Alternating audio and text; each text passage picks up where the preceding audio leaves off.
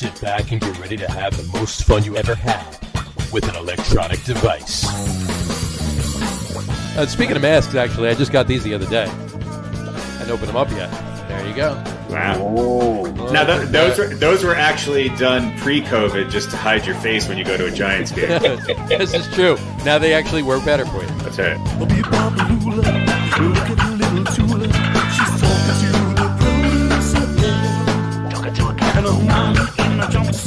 All right, everybody, welcome out to the Log Room. It is Wednesday, December 30th, 2020. Jersey Johnny coming at you. With me, as always, are Mr. Radio Pete, Mr. Harry Lugnut. Say hello, guys. Hello. Hello, guys. Hello, guys. Hello, guys. It is the day before New Year's Eve. And Yes. and it is 2 days before, a day and a half before, I want to say, before 2021. So, will 2021 be better than 2020? Who knows? God, let's hope so. Not for a while, though. Overall, I'd say yes, but it's like the clock's not going to hit 12:01, and then everything's fine. Now we can all go outside and get strangers, and of course, not. Shared straws that are going to be plastic again. This is not going to happen overnight. No. It's going to take a little while. It'll take a bit. I got a feeling that it's going to take a little bit longer than everybody hopes. Speaking of straws, and not to get off topic because that's what we do, kudos to Taco Bell for giving out a plastic straw that breaks when you rip the top of the paper off. Really? So when you try and drink out of it, you get that, that sort of. You look at it, wow, it's a plastic straw, and if you bend it or move it or look at it with a harsh glare, then it just goes crack. So both joy and then immediate sadness thanks to the straws. Turn it around though. I had a life-defining moment at a drive-thru of a Taco Bell about 23 years ago, maybe. I thought you were saying minutes ago. No, and it was late at night, and I drove up. I had already ordered my food, and I drove up to the pickup window. Mm-hmm. And through the pickup window, I could see my food being made, and I saw a caulk gun come out. Oh, I saw somebody with not the best hygiene wipe his nose and then continue to make my food using a caulk gun. Yeah. And I drove away, and I've never eaten fast food again. And fast food. Well, I might have had one or two things, but certainly not Taco Bell. Haven't had it since then. And it was just one of those life-changing moments where I'm just like, maybe this isn't such a great idea. Yeah. Well, I've seen the caulk guns before. They're full of sour cream. I had a similar experience where the one time I actually went inside a Taco Bell and I saw them making the food. Mm-hmm. And since that day, I will not eat sour cream unless it comes out of a caulking gun. Yeah. So, well, I mean, I thought you were going to breakstones. You won't eat that. It has to be in a caulk gun. I thought you were going to say you went to Home Depot and bought a caulk gun and were disappointed that it did not have sour cream in it. Excuse me, sir. Where's the sour cream section? Yeah, that would have. You thought it wasn't necessarily the caulk gun. It was just the whole. Yeah, no, it's the whole thing. If you ever want to not eat Taco Bell ever again, watch them. That was rare. That I think they outlawed actually being able to see them make the food through the window, but go inside and just watch the operation for a couple of minutes. Yeah, it was something. It was something about the fluorescent lights and the horrible pink tan colored walls and the dirty tile floor and the juggalo making stuff that falls off the line and they just kick it behind them to it was there were a lot of hard drugs since then. Nothing against Taco Bell. No, but a lot of those memories of my going inside have sort of faded away. So but now I have the straw thing, and that could be a deal breaker too. That could be a deal breaker, absolutely. You know what? There's probably a lot of restaurants you could go in, and if you're watching them make the food, you're going to leave. Oh, that's why you don't want to watch the sausage being made. Yeah, right. Yeah. But they have a giant window. It's like going to the aquarium. Hey, look at us. So I chose not to. And speaking of questionable behavior, how about Dwayne Haskins? He's now working at Taco Bell. He's Bell. He's in charge of improving their straw strength. That's what it is. He's going to put his plastics engineering degree to good work now. Is that what he got at Ohio I believe that was his major, yeah. Okay. At the Ohio State. Yeah. I just wish Daniel Jones was as much of an idiot as Dwayne Haskins. You know, I got to tell you, you're maskless with a stripper at a private party. Yeah. Right. I mean, if you're going to be with a stripper, keep your mask on. Take your pants off, but leave your mask on. Leave the mask on. You might want to put a mask on your pants, too, but that's besides the point. Yeah. Who was the guy that stole the crab legs? I don't know. Stole the crab legs. He was an NFL quarterback. No. And he got in trouble. It was a number of years ago. This like sounds like a Johnny Manziel thing. It wasn't Manziel. Oh, no. It was it Cam Newton? I want to say Deshaun Watson, but it was somebody who was still in college at the time. Yeah. And he was coming out, and there were all these questions about his attitude and all that. And I think he turned out to be an okay quarterback. I don't know. Maybe he's out of the league now. I can't remember who it was. Jameis Winston. Jameis Winston. Yeah. Okay. So Dave Campanelli just said Jameis Winston stole the crab leg. I remembered something. There you go. So, maybe Haskins just needs a little bit more maturity. Yeah, so maybe he's going to be like Jameis Winston and be a backup quarterback somewhere. Right. Yeah, sure. Listen, it's not a bad living. On that note with Dave Campanelli, too, he also is he's going on a limb and saying the Bills are Super Bowl champs. Oh. I don't know whether my jersey made something of... made him think that, but or maybe their play the other night. I think they have the best chance of beating Kansas City other than Green Bay. Yeah. I think if it's you know what I've said the whole season, it's going to be Green Bay and Kansas City, and I'm still sticking to that. And I think Green Bay is going to win based on how they perform. But we'll talk more about that later. Speaking of Haskins, though, how does how would he look? You think the Pats will pick him up? Wait, but here, let me ask you something, because I'm a little, I don't know all the details on all this stuff. I'm a little behind on my maskless athletes hanging out with strippers. Okay. But wasn't James Harden maskless hanging out with strippers last week as well? But his wife was there too. His wife was there. Is Dwayne Haskins married? I don't think so. Well, you need one in order to do that. That's the point. Is it a little bit of a double standard? If he was a better quarterback, would we be looking past this a little bit? All right. So throw this out there. If Drew Brees or Tom Brady, well, I was going to say if Tom Brady was maskless hanging out with strippers, Giselle would beat the shit out of him. But that's besides the point. Yeah, he would need a mental examination. Yes, absolutely. But everybody gets tired of who they're with. If he were, I think it would be overlooked. I do. Yeah. But that's kind of I guess the question for me is, has he shown enough that he will be forgiven and get another chance with somebody? Oh, he'll get another chance. Yeah, I think he will too. Somebody's going to want him, right? Yeah. But how smart does? I wouldn't. Well, first of all, I wouldn't be surprised if Jerry Jones picks him up. Yeah, I mean, we've let people back in the game who have killed dogs. So I think maskless with a stripper falls somewhere below. Having an illegal dog fighting ring. True. Well, and if it wasn't, if we weren't in a pandemic, right. Yeah. Well, if we weren't in a pandemic, then half the team might have been with him. Well, then they would go, well, he's a young man, he's going to make mistakes, and nobody died because of it. But if it was Charles Barkley, he'd get a raise and more airtime on Inside the NBA. I think him letting go had more to do with his horrible play on the field than not wearing a mask with the stripper. That was his second offense, right? Did he have bad attitude or something? He's had a bad attitude. Yeah, he tweeted. He took some selfie when he got benched from a game, or I forget the story, but with all of that, they wanted to put him in to take a kneel down or something, and he was taking a selfie with a fan. Yeah, that's what it was. That's the worst thing for the guy who's never going to play to actually build a little rapport with the fans. Again, all right, but it's still, it's the last.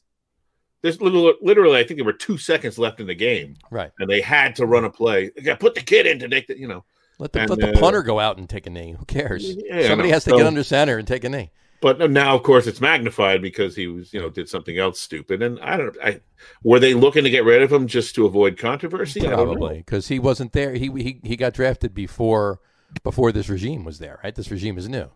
Ron Rivera and all of them. They weren't. But the owner he wasn't their guy. And it was the owner. The owner was, it's Dan Snyder. Obviously, was there, but Look, he had a great senior year at Ohio State. Yeah, but that kind of was it, though. I mean, how That's all he played.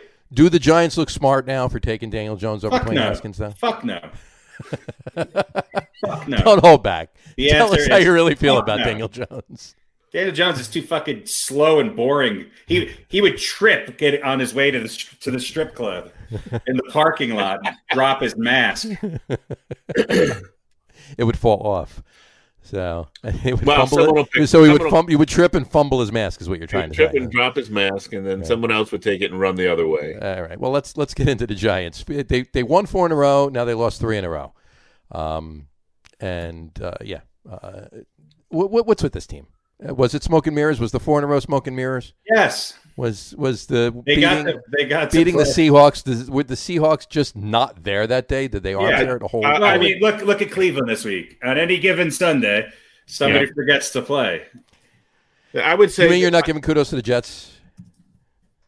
No, they played better. Give them some credit. They won. But. Yeah, just like I gave the Giants credit for you still have to show up and play, but right. I remember a couple weeks ago, oh my God, the Giants are back. Joe Judge is the new Bill Parcells. And I was just like, yeah, they're right on track to have the same exact record they had last year with the same. And did they get a little better? I don't know. Well, the defense certainly looks a little better than it did last year, doesn't it? It looked okay. It didn't look great last week. That's for sure. No, it definitely didn't look good. Yeah, against a team whose offense was let Jackson run the ball. Right. And the Giants couldn't seem to stop him. Look, I think you could say that the win against the Seahawks, obviously we were calling that an anomaly. Right. I would say maybe that gets downgraded to kind of a fluke. Gotcha. No longer an anomaly. It's more of a fluke. Yeah, an anomaly is better in the Giants' case or worse than a fluke? I think an anomaly is better than a fluke. Right. Okay. To me, you had more to do with the anomaly. It was more because of you. Okay. And the fluke. So we're downgrading it for the Giants. We're downgrading it for the Giants. Yes. I got you. Yeah. I agree. And certainly for the Seahawks, you could say it was an anomaly too, but they haven't exactly. They started out hot and have struggled of late too. But right. I think it's less indicative of where the Giants are than we might have thought previously, I guess. It's maybe a better way to say it than stick a bunch of labels on it. Mm-hmm. I got you. Dave Campanelle just wrote in, not the Giants' defense fault when the offense can't put points on the board. How true is that? Yeah. How true is that? The Giants definitely need more help on offense than they do on defense. I think their defense is mediocre. I think their offense is one of the worst in the league, and it's been that way all year. Now, you could argue their best player has been hurt, but We'll see. We'll see. They need a lot of help at offensive line. I think they need a new offensive coordinator, to be quite honest with you. And we'll see. Well, let's talk about that. Is Jason Garrett on the chopping block? What do you think? Probably not, because I think the expectations were so low, and there's a lot of excuses that could be made, legitimate and not so legitimate. Right. The Giants have some decisions to make on the offensive line. Do they bring Nate Solder back if he's interested next year in coming back? Do they move his name from left tackle to right tackle? Do they put? I mean, they need their offensive line still. It's improved. It's improved, but it's still suspect to a point. But it's still suspect, and I think they need to. Hit. Anything they have draft wise, I think they need to go after some offensive linemen. Absolutely, which should be there. I mean, they should be able to get the best offensive linemen in the draft. Is it a waste taking it out with the first pick? I don't think so. Their first pick, I don't think so. I agree, and this is part and parcel of the offensive line right there. First half last week, Giants had 3 minutes and 26 seconds time. Yeah, their defense was on the field a lot, and I think the defense has improved. And the Giants have some great players who I think are young and are going to be the anchor for that defense for a long time. Right. They don't have what the Giants have always had, at least let's put it, the last 15, 20 years of New York Giants. They've always been able to have a pass rush. Right. And they just don't quite have that this year. And I think their secondary is getting overworked, and I think that they're having to cover for long periods of time because they just don't seem to have the pass rush that they've had in years past. Right. I agree. And sometimes they're very good at it, too. Mm-hmm. That's one thing they did extremely well in that Seattle game. They weren't getting to Russell Wilson, and he was standing back there for 3, 4, maybe 5 seconds, or moving around a little bit as he does, but having time to throw and not having anyone to throw to. So right. There's some talent. They have really athletic linebackers. Blake Martinez is, I think, one of the best in the league. They have they look good in nickel and dime scenarios. They don't have that ability to pressure the quarterback as much. Right. And in today's NFL, if you don't do that, I don't care how good your DBs are, it's going to come back to haunt you. Yeah. Well, you know what though? Their defensive backs are dialing in. They need an edge rusher. I think their defense is pretty much, I'm not going to say they're 100% there. Obviously, there's always room for improvement, and these guys do need to improve. But I think these particular guys can improve. But I think they definitely do need to add an edge rush, an edge rush threat. If they were able to get Chase Young last year, forget about that defense right now. But then again, they wouldn't have had Andrew Thomas. And he has come along this year, and in shoring up that offensive line. But you know what? As far as Jason Garrett goes, my take on it is they had no preseason. They had no prep for the year. He lost Saquon Barkley in the second game, and the other fact of the matter too is, and this is something to think about, Daniel Jones had Pat Shurmur last year. Now he has Jason Garrett this year. Now you replace Jason Garrett. That's his third offense in 3 years, and he's in his first 3 years in the league. You can't do that to the kid. I'm not sure he's going to amount to anything. He's got to have a little consistency, and hopefully it works. So, and I think they'd like to see what Garrett can do with Saquon Barkley with an actual running game too. Right. I would tend to think they would want to give him an opportunity to coach that squad. Assuming everybody, knock wood, if everybody stays healthy. And you know what? He's an ownership favorite. Garrett. He played for the Giants. He's a local guy. He grew up in New Jersey. His father was a coach on the Giants years ago. So he's not going anywhere. I don't think he's. He may go somewhere after next season if he proves himself. Maybe he gets a head coaching job somewhere. But I think that's the only way he's leaving, unless he just lays a complete egg next year, with everybody back. But we'll see what happens. So what do we see shaking down for the most exciting division in football, as far as I'm concerned, as far as the playoffs here? Look, the Giants are a game behind Dallas, right? Right. But I think that they have if they win this one, then they have the edge, right? They have the edge over Washington. They have the edge over Washington, yes. If the Giants win and the Eagles win, the Eagles beat Washington and the Giants win the division. And the Giants win the division. They win the division. And they lose and the Eagles win, the Cowboys win the division. If Washington wins, that's all Washington has to do is win. They don't need any help from anybody else. They have the tiebreaker over everybody. They have the advantage because they have the tiebreaker over Dallas. So all they need to do, they're the only ones in control. All they have to do is win, and then they're in. So the only team in the NFC East, and on the last week of the season that it is definitely out, are the Eagles. Everybody else is possible. And that tie did not come back to. In fact, you could say if that tie was a win, then if that tie was a win, they'd be right in it. And they'd be right in the bag as well. Yeah, but it didn't come back to haunt it to anybody. Exactly. So if Washington wins, they win. If Washington wins, they're in. They win. Washington loses. It's whoever wins the Giants-Dallas game wins the division. Yeah, so. I still think I predicted this a few weeks back when I think their chances were 3%, and I thought Dallas is still the best team in this division. Dallas could very easily win, and they could, especially but Washington should be able to beat the Philly. Hey, look, whoever wins, whichever one of those three teams wins the division, they're losing the following week. Maybe they sneak out a wild card game win. Maybe, depending on the other team and how they're playing.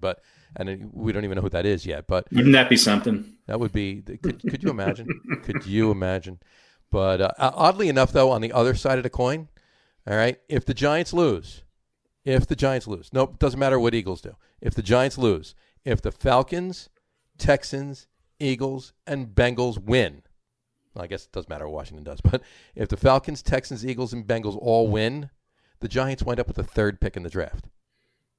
third pick in the draft. So they could, on one weekend, the last weekend of the season, they could either win the division or have the third pick in the draft.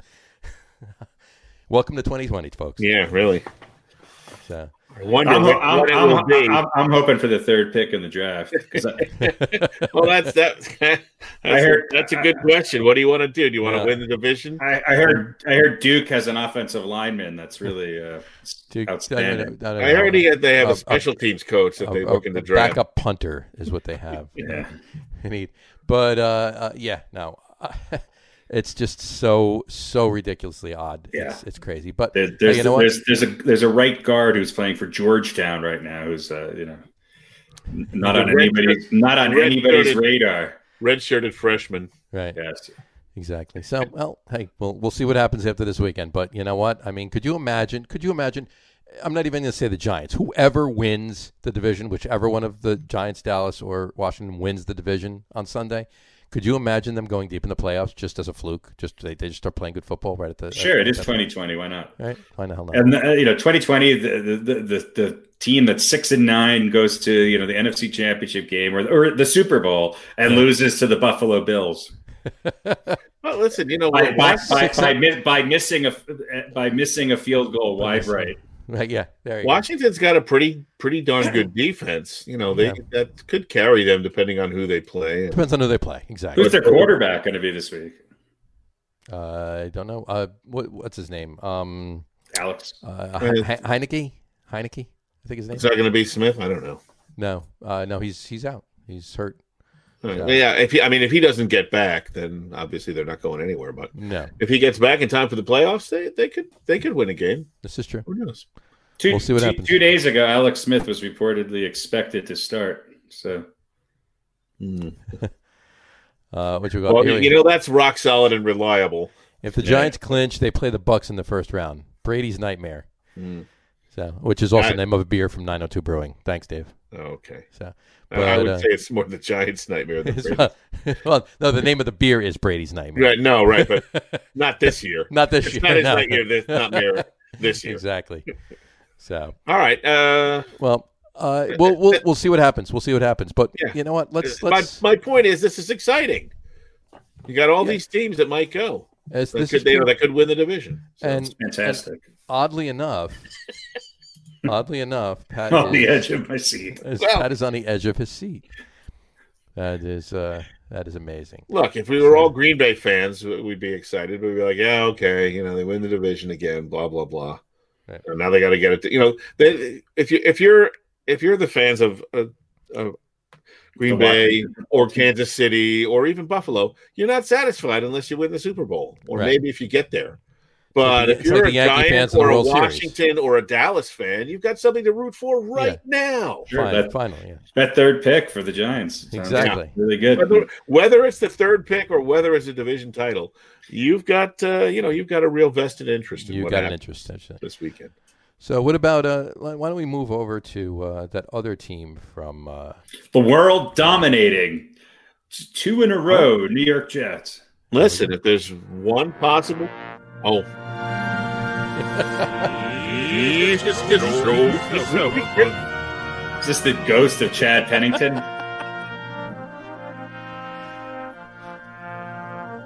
My favorite part. Right here. I love that. Gotta love it. Yeah, you have to keep using it. I mean, If there's one thing the Jets can do well, it's ruin their chances at something good. Exactly. And they wanted to absolutely make sure that there is absolutely no way that they could get the number 1 pick, despite how bad Jacksonville is and who they're playing, and they're absolutely what is their percentage of possibility to win? Less than 1, I'm sure. I don't even remember who they're playing this week, but the Jets wanted to just kind of say, hey, in case there was any doubt, we want to let all of you Jet fans know we're definitely not getting that number 1 pick. Who are they going to take with the second pick? Cleveland. Who are they going to take with the second pick? I hope they're going to trade and fill their holes. Okay. To trade for some picks, and they're going to have some cap space. I don't know who's going to be their head coach next year.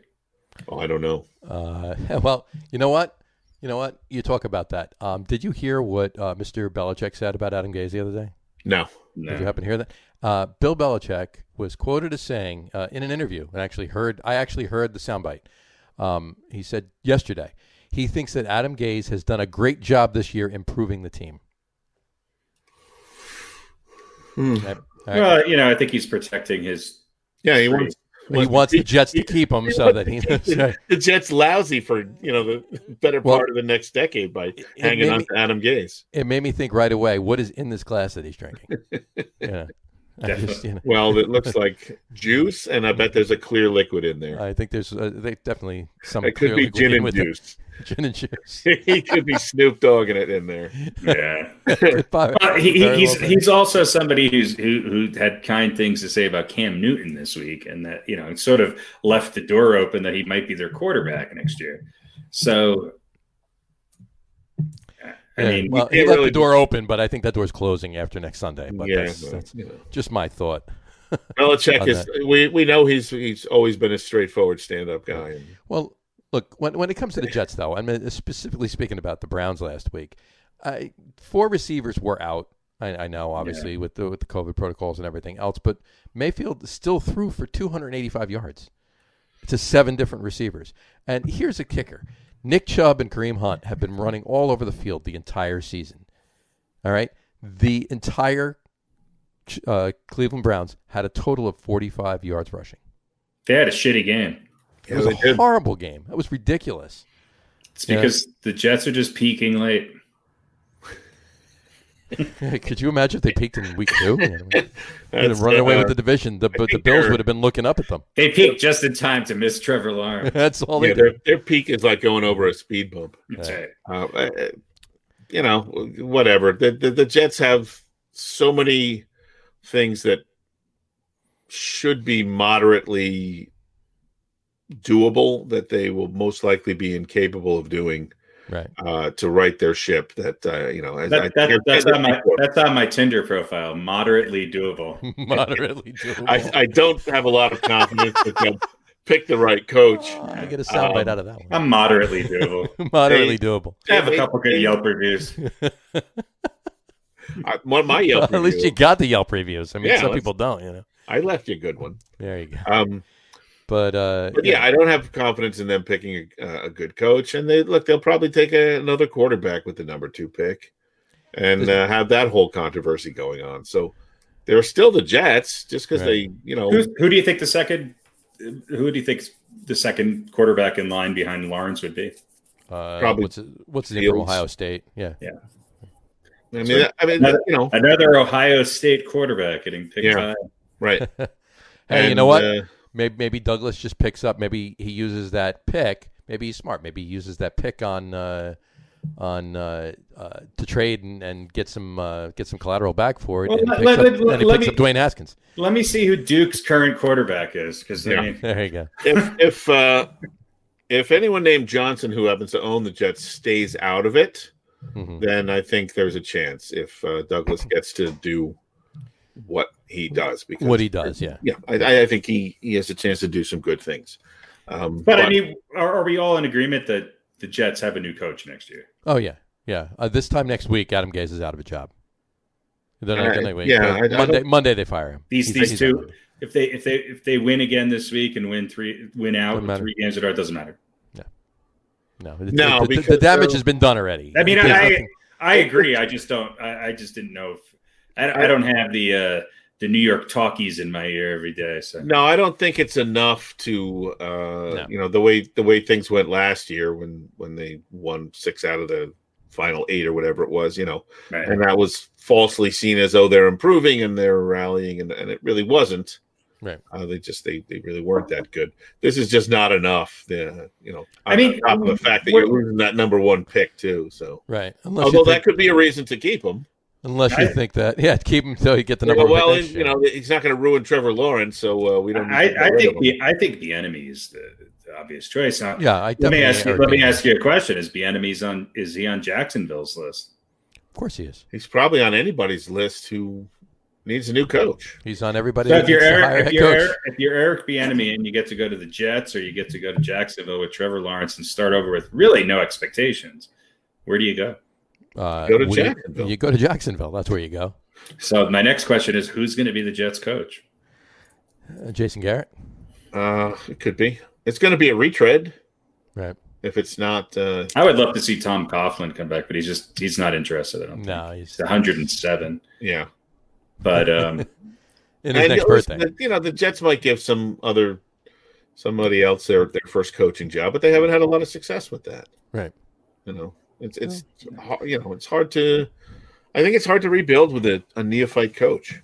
Well, you know what? Yeah, but who are the veteran coaches that are available? I mean,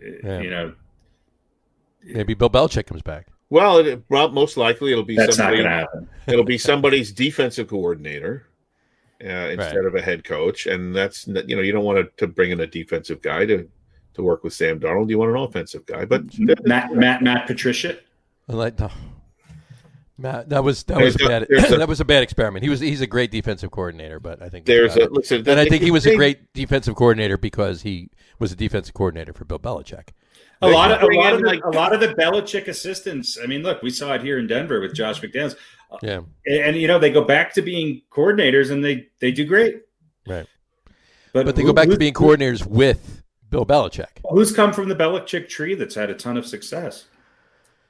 Well, had a ton of success. I was going to say, well, I mean, jury's out on the Giants coach, but we'll see what happens there. Well, but was he really in the Belichick tree? I mean, I don't know. I feel like the Giants for several years he was there, and I mean, he wasn't an offensive or a defensive coordinator. He wasn't a coordinator. He was a special teams coach. So yeah, but hey, you know what? Nick Saban was from the Bill Belichick tree, and I really do think. Romeo Crennel, kind of, sort of. I know this sounds strange, but I think Trevor Lawrence is coming to Jacksonville with his coach. With his coach? Yeah, I think he's gonna make the move into the NFL. That's possible. Which leaves the door open for Eric Bieniemy, or which leaves the door open for the Jets to get Eric Bieniemy. Right. So there you go. Well, let me ask you this: on Sunday. Frank Gore,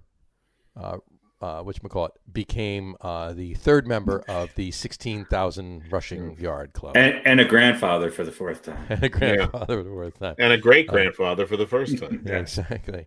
No, he joined Sweetness and Emmett in the 16,000 yard rushing club, just the three of them. But he also has a lung contusion. So he's out. Yeah, but he's had it since 98. 1898. So, but that's too bad. It is too bad. But here's my question based on that. Did he play his last game as a Jet?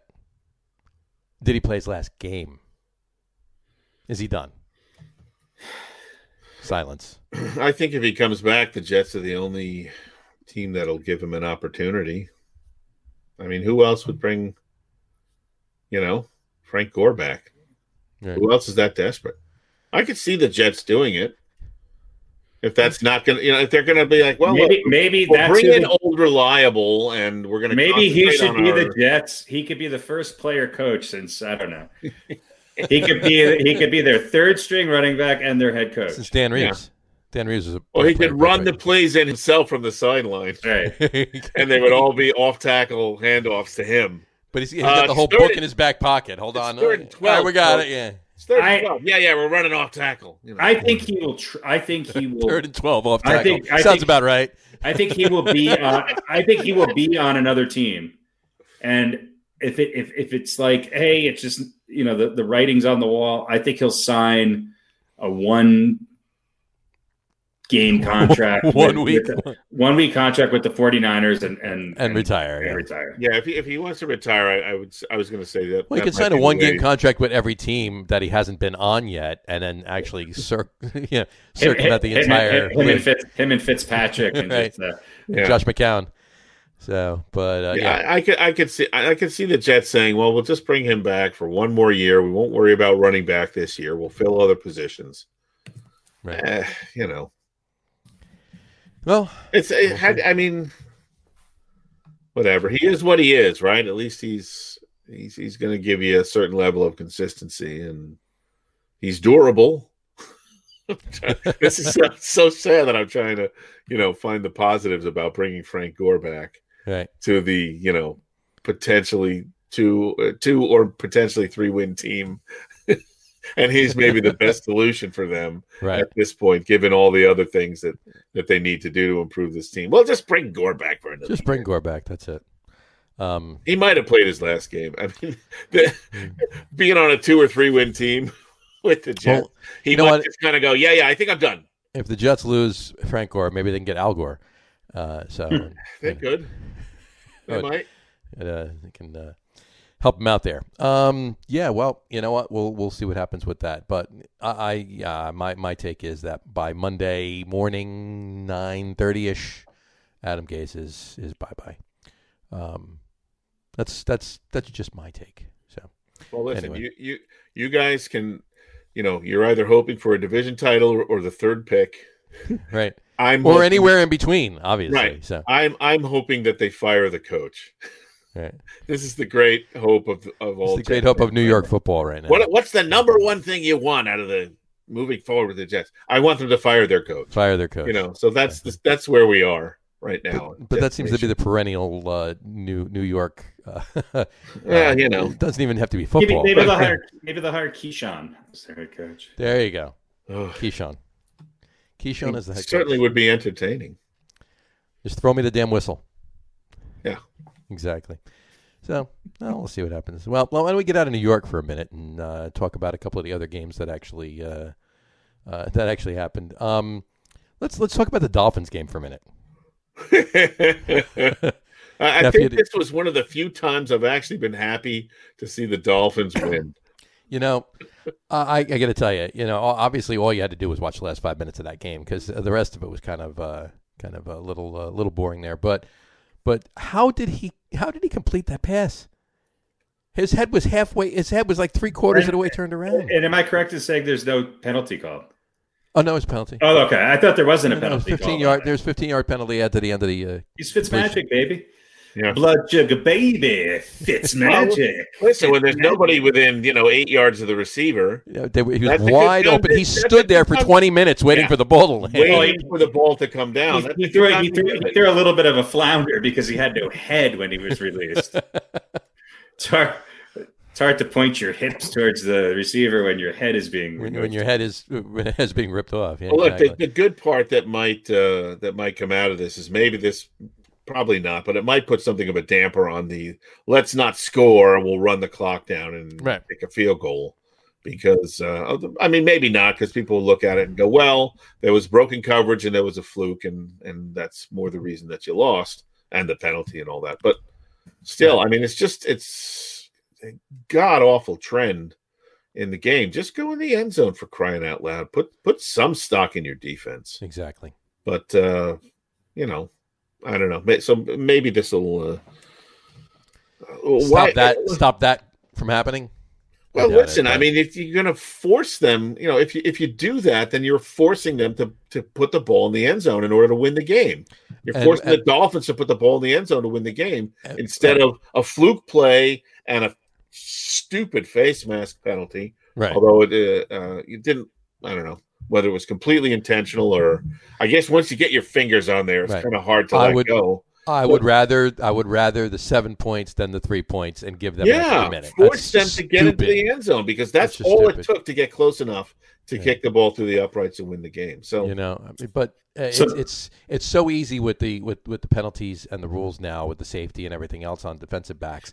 It's all you do is put the ball up in the air, especially if somebody's double teamed. 9 times out of 10, you're getting a flag.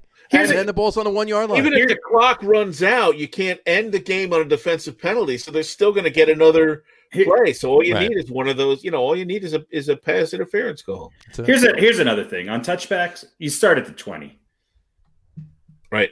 Yeah, we got to bring it. And how much time was left when the Dolphins got the ball?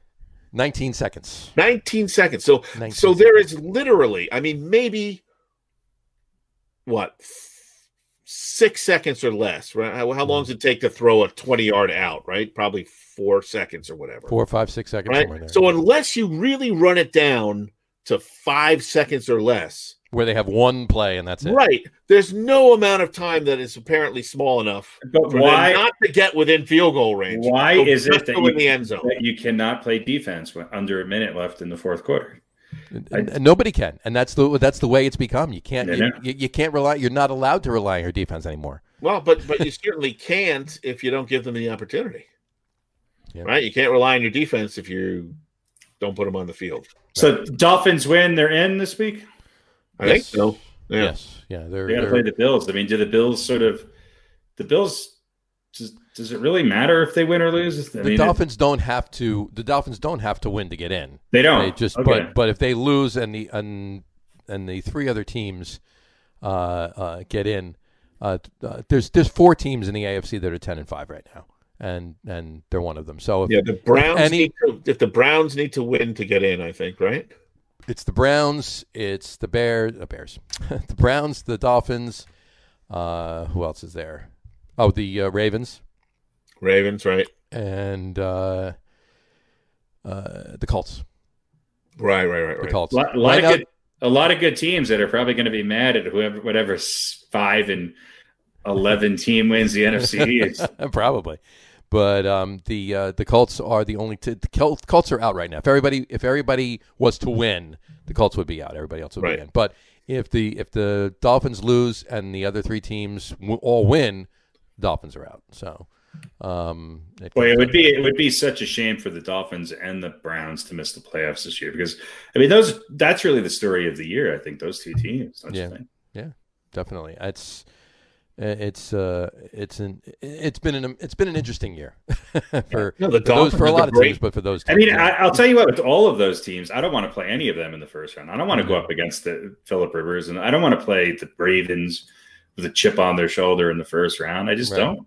No, you wouldn't. Quick aside before we move on to another game. Something I actually learned. You may have known this. Anybody out there might have known this or whatever. Marcus Mariota and Tua. How do you say his last name? Tagovailoa. Where's the N? That's my question. It's a silent N. It's a silent N. T-U-G. There's a silent N. You may just call him Tua. Tua Tagovailoa. There's only one guy named Tua. You don't have to. Marcus and Tua. Tua, you mean Tagovailoa or Smith? Right, exactly. There's only one guy. Marcus and Tua. They attended the same high school in Hawaii, and Marcus Mariota actually mentored Tua while he was in high school. So that's interesting, and they played technically against each other, even though Mariota was on the sideline in that game. But I thought that was interesting. But moving on, must be rough going to high school in Hawaii. Imagine that. What else do we want to talk about? We want to talk about The Saints. Are they back? Did they figure it out? I don't know. It wasn't Drew Brees getting in the end zone 6 times. It was Alvin Kamara. So Alvin Kamara for fantasy players. Alvin Kamara got 1,500 points on something like that. That was ridiculous. Basically, anyone who had him just won their league. Well, between Alvin Kamara and Devontae Adams for the Packers, between the 2 of them, in one league I was in. The first and second place teams were beaten by 2 7th place teams because they just happened to have one of them had Alvin Kamara and one of them had Devontae Adams. Uh-huh. So the Super Bowl is this week for that league, and it's 2 7-7 teams going up against each other. Nice. Well, that's so the NFC East has hopes. There you go. Realistic. Anything can happen, folks. Anything can happen. But well, we'll see what happens with the Saints. What about the Bucs? They beat the Lions 47-7. Granted, they beat the Lions. I think the Saints and the Bucs are in that level below, obviously below Green Bay, but they're probably in that second tier of teams in the NFC that have a shot. I think the Bucs are a good team. I think the Saints are a good team. I think they're both inconsistent. Yeah, and there's a lot of inconsistency though. Yeah, even with teams that are winning, there's inconsistency. Yeah, I'd be more likely to put my money on the Saints though, just because of recent experience. And when they're not getting jobbed by the refs, they kind of have a tendency to get it done. Oh God!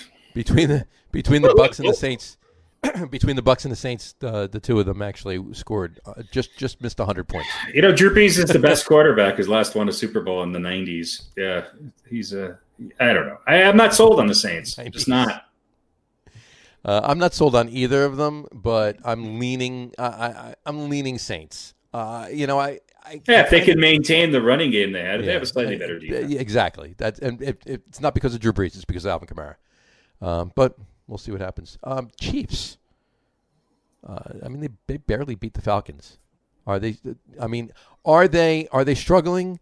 Or is it just the Chiefs' MO? They just do enough to win whatever game it is. They're bored. They're bored. I think they're bored. Yeah, they're bored. Exactly the right word for it. They're bored. Okay, so it's not. There's no issues.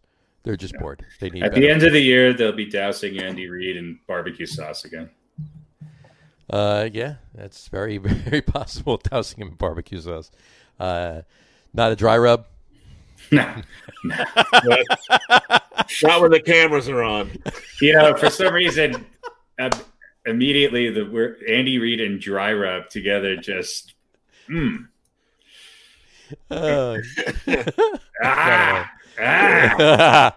it off. Shake it off. Get rid of it. Figure it out.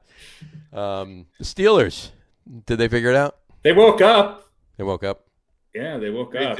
I guess they feel confident that. Well, they don't. They just want to rest Big Ben this week. So. Well, yeah. They're not getting any better or any worse without him. Right, not improving or changing their position in any way. Exactly. So we're going to he had one of the most efficient second halves I've seen anybody have in football last week. It was just something kicked in like, hey, this could really be bad if we don't turn this around. Right. And boy, did they turn it around. They dug themselves out of a huge hole. Yeah, against a pretty tough Colts defense. Yeah, they were. The Colts defense has been aces this year, and they actually, for what they've done the last few weeks, they actually played a great, especially in the second half. They played a great game the other day. So, we could have a playoffs that has Phillip Rivers, Drew Brees, Tom Brady, Aaron Rodgers. This could maybe wind up to be the oldest average age of quarterbacks in the playoffs. In the playoffs, yeah, you're right. Ben Roethlisberger. I'd love to see the Colts. Get in and do something. That'd be kind of rooting for them. Yeah, they're on the outside looking in. They need. They're the only team that needs help. Everybody need help. Yeah. The Browns, the Ravens, and the. They hold their own fate. They hold their own fate. Yeah, they're. And even the Ravens win, they're in. Ravens win, they're in. Yeah, everybody. Don't sleep on the Ravens. I know they haven't had a great year, but I don't. There's something about that team that once playoff time comes around, I don't want to be trying to tackle Lamar Jackson January weather.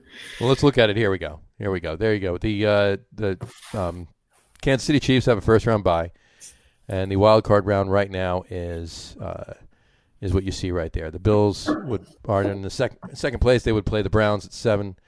The Steelers at 3 would play the Ravens at 6, and the Titans at 4 would play the Dolphins at 5. So the Dolphins, Ravens, and Browns all hold their own destiny in their hands. They win, they're in.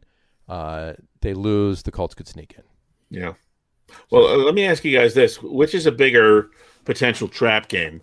The Saints against the Panthers or the Bucks against – who are they playing? I forgot already. I just looked at it a second ago. Against the Falcons. You think the Bucs is that a bigger trap game? The Falcons are the best shitty team in the history of football. Yeah. Right. Yeah, they really are. Because they can put up points in droves. They just can't close out games. And I think that's a bigger trap. Carolina's not a very good team. If the Saints, they're kind of like the worst 5-win team in the league. Yeah, right. No, they're not like they're not as good as their 5 wins. No. Yeah, the bigger trap is if this. But I think the Bucs and the Saints will win. I think they will too. What do we think about the Packers that win over the Titans? The Titans are a great team. Tannehill's been playing great, and they're peaking at the right time. That's for sure. I think it sealed the MVP for Aaron Rodgers. I think so too. I think so too. 40-14 against the Titans. It was great seeing Green Bay football in the snow. That was a great game. I loved every minute of that. Forrest Gregg was going to come out and run a sweep, absolutely sweep right. Yeah, that was a great game. That was a pretty brutal beatdown. Yeah, absolutely. Derrick Henry's unit dread got filled with snow and slowed him down. It became frozen. His horn got frozen. He froze his horn. Frozen horn sucks. Is it legal to tackle him by his horn? You know what? It's not a horse collar, right? No. So I think it's completely. You can grab whatever's hanging out. So okay. I don't know if you want to do that though. Yeah. That's what she said. Back to the dry rub with Andy Reid there. Yeah, not while the cameras are on. If it's hanging out, it's part of the uniform. If you can drag him down by it, then it's legal. It's legal, right. Exactly. Oh God! So you think they have a person who helps him clean that thing after the game? I mean, he's got to have handlers. I'm a Henry Horn handler. Henry Horn handler. Triple H. What's your job? I'm a Triple H. No, that's that. What about the Seahawks? Again, another team that I just don't know. They don't impress me, but they're not bad. Yeah.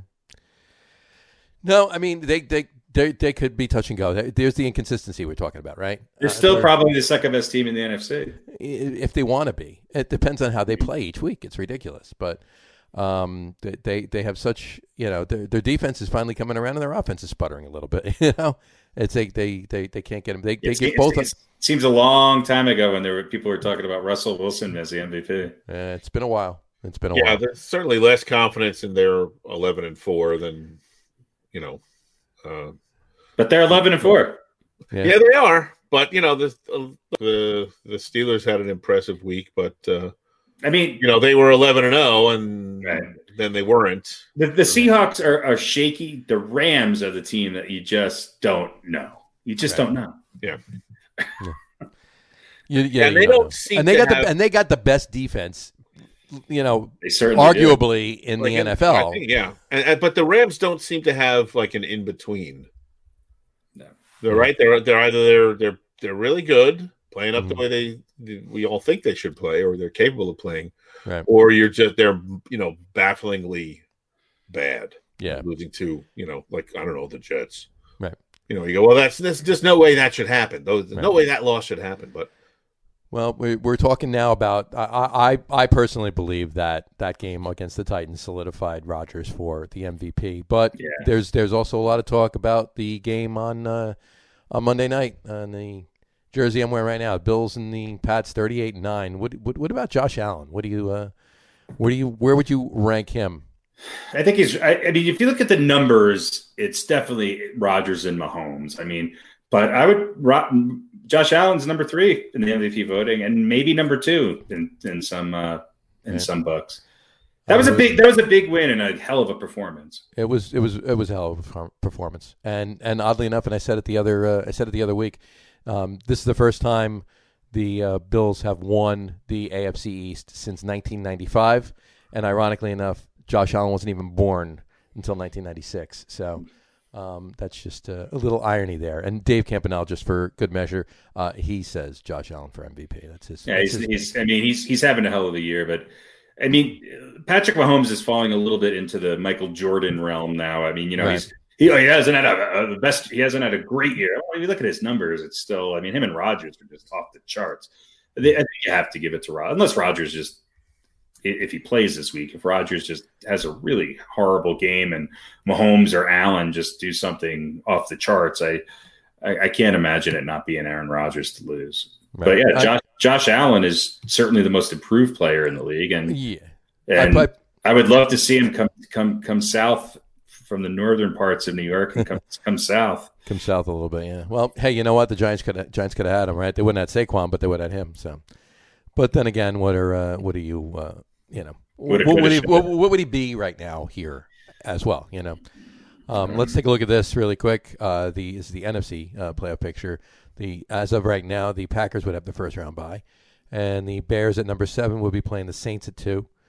The Seahawks at 3 would be playing the Rams at playing the Rams at 6, and the football team, or for that matter, the Giants or the Cowboys, depending on who falls in there, would be playing the Bucks at 5, and have a home field.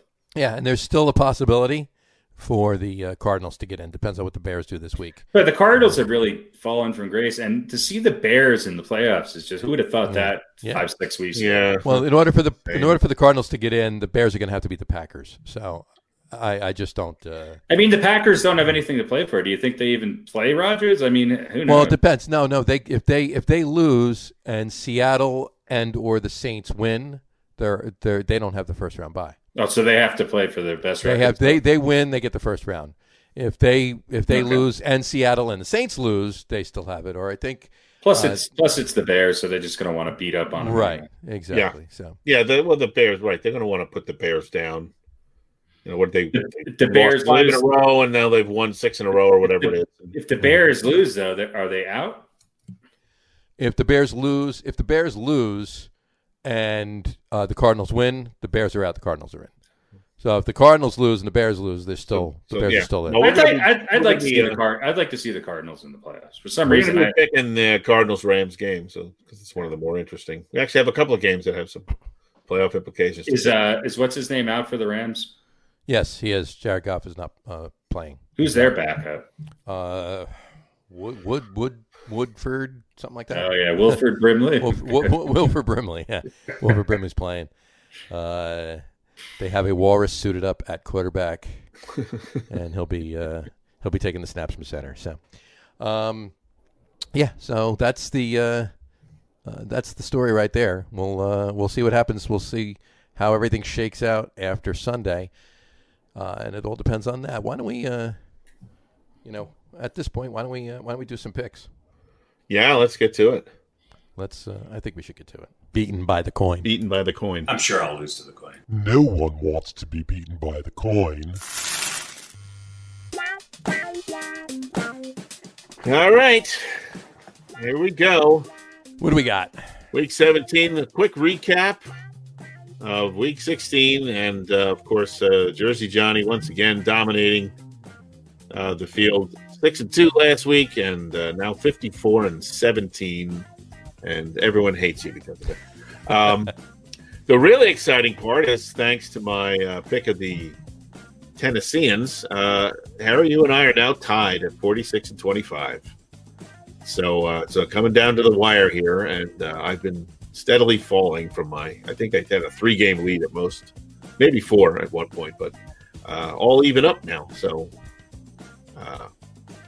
We'll have to it's riveting. Listen, it's nearly as exciting as the NFC East. And where's the coin? The coin is 5 games under at 33-38. So the coin would be right there in the NFC East. Yes, the coin would be fighting for a playoff spot. There you go. So let's start this week. We have the Jets. I got to find a coin. Somebody took my coin. Somebody took the coin? Oh, no, there it is. There you go. It's in a pile of stuff. So we got the Jets at New England this week. And me being a Jet fan, I am going to pick the New York Jets. I think they're rallying, and New England is falling, and they want to end on they want to win one more for Adam Gase. Yeah, that's why. Yeah. Exactly. This is a tough one. Yeah. This is a game that could go either way. It could go. You know what? I would jump at picking the Jets right now, but Bill Belichick's gonna have something up his sleeve. He doesn't want to lose the last game of the season to the Jets. That's just my thought. But I'm gonna go Jets. All right. I can't believe I'm going to say this, but I think the Jets are going to win this game. Okay. All right. See what the coin has to say. Coin comes up heads. There you go. The home team. They like the Pats. They like the Pats. There we go.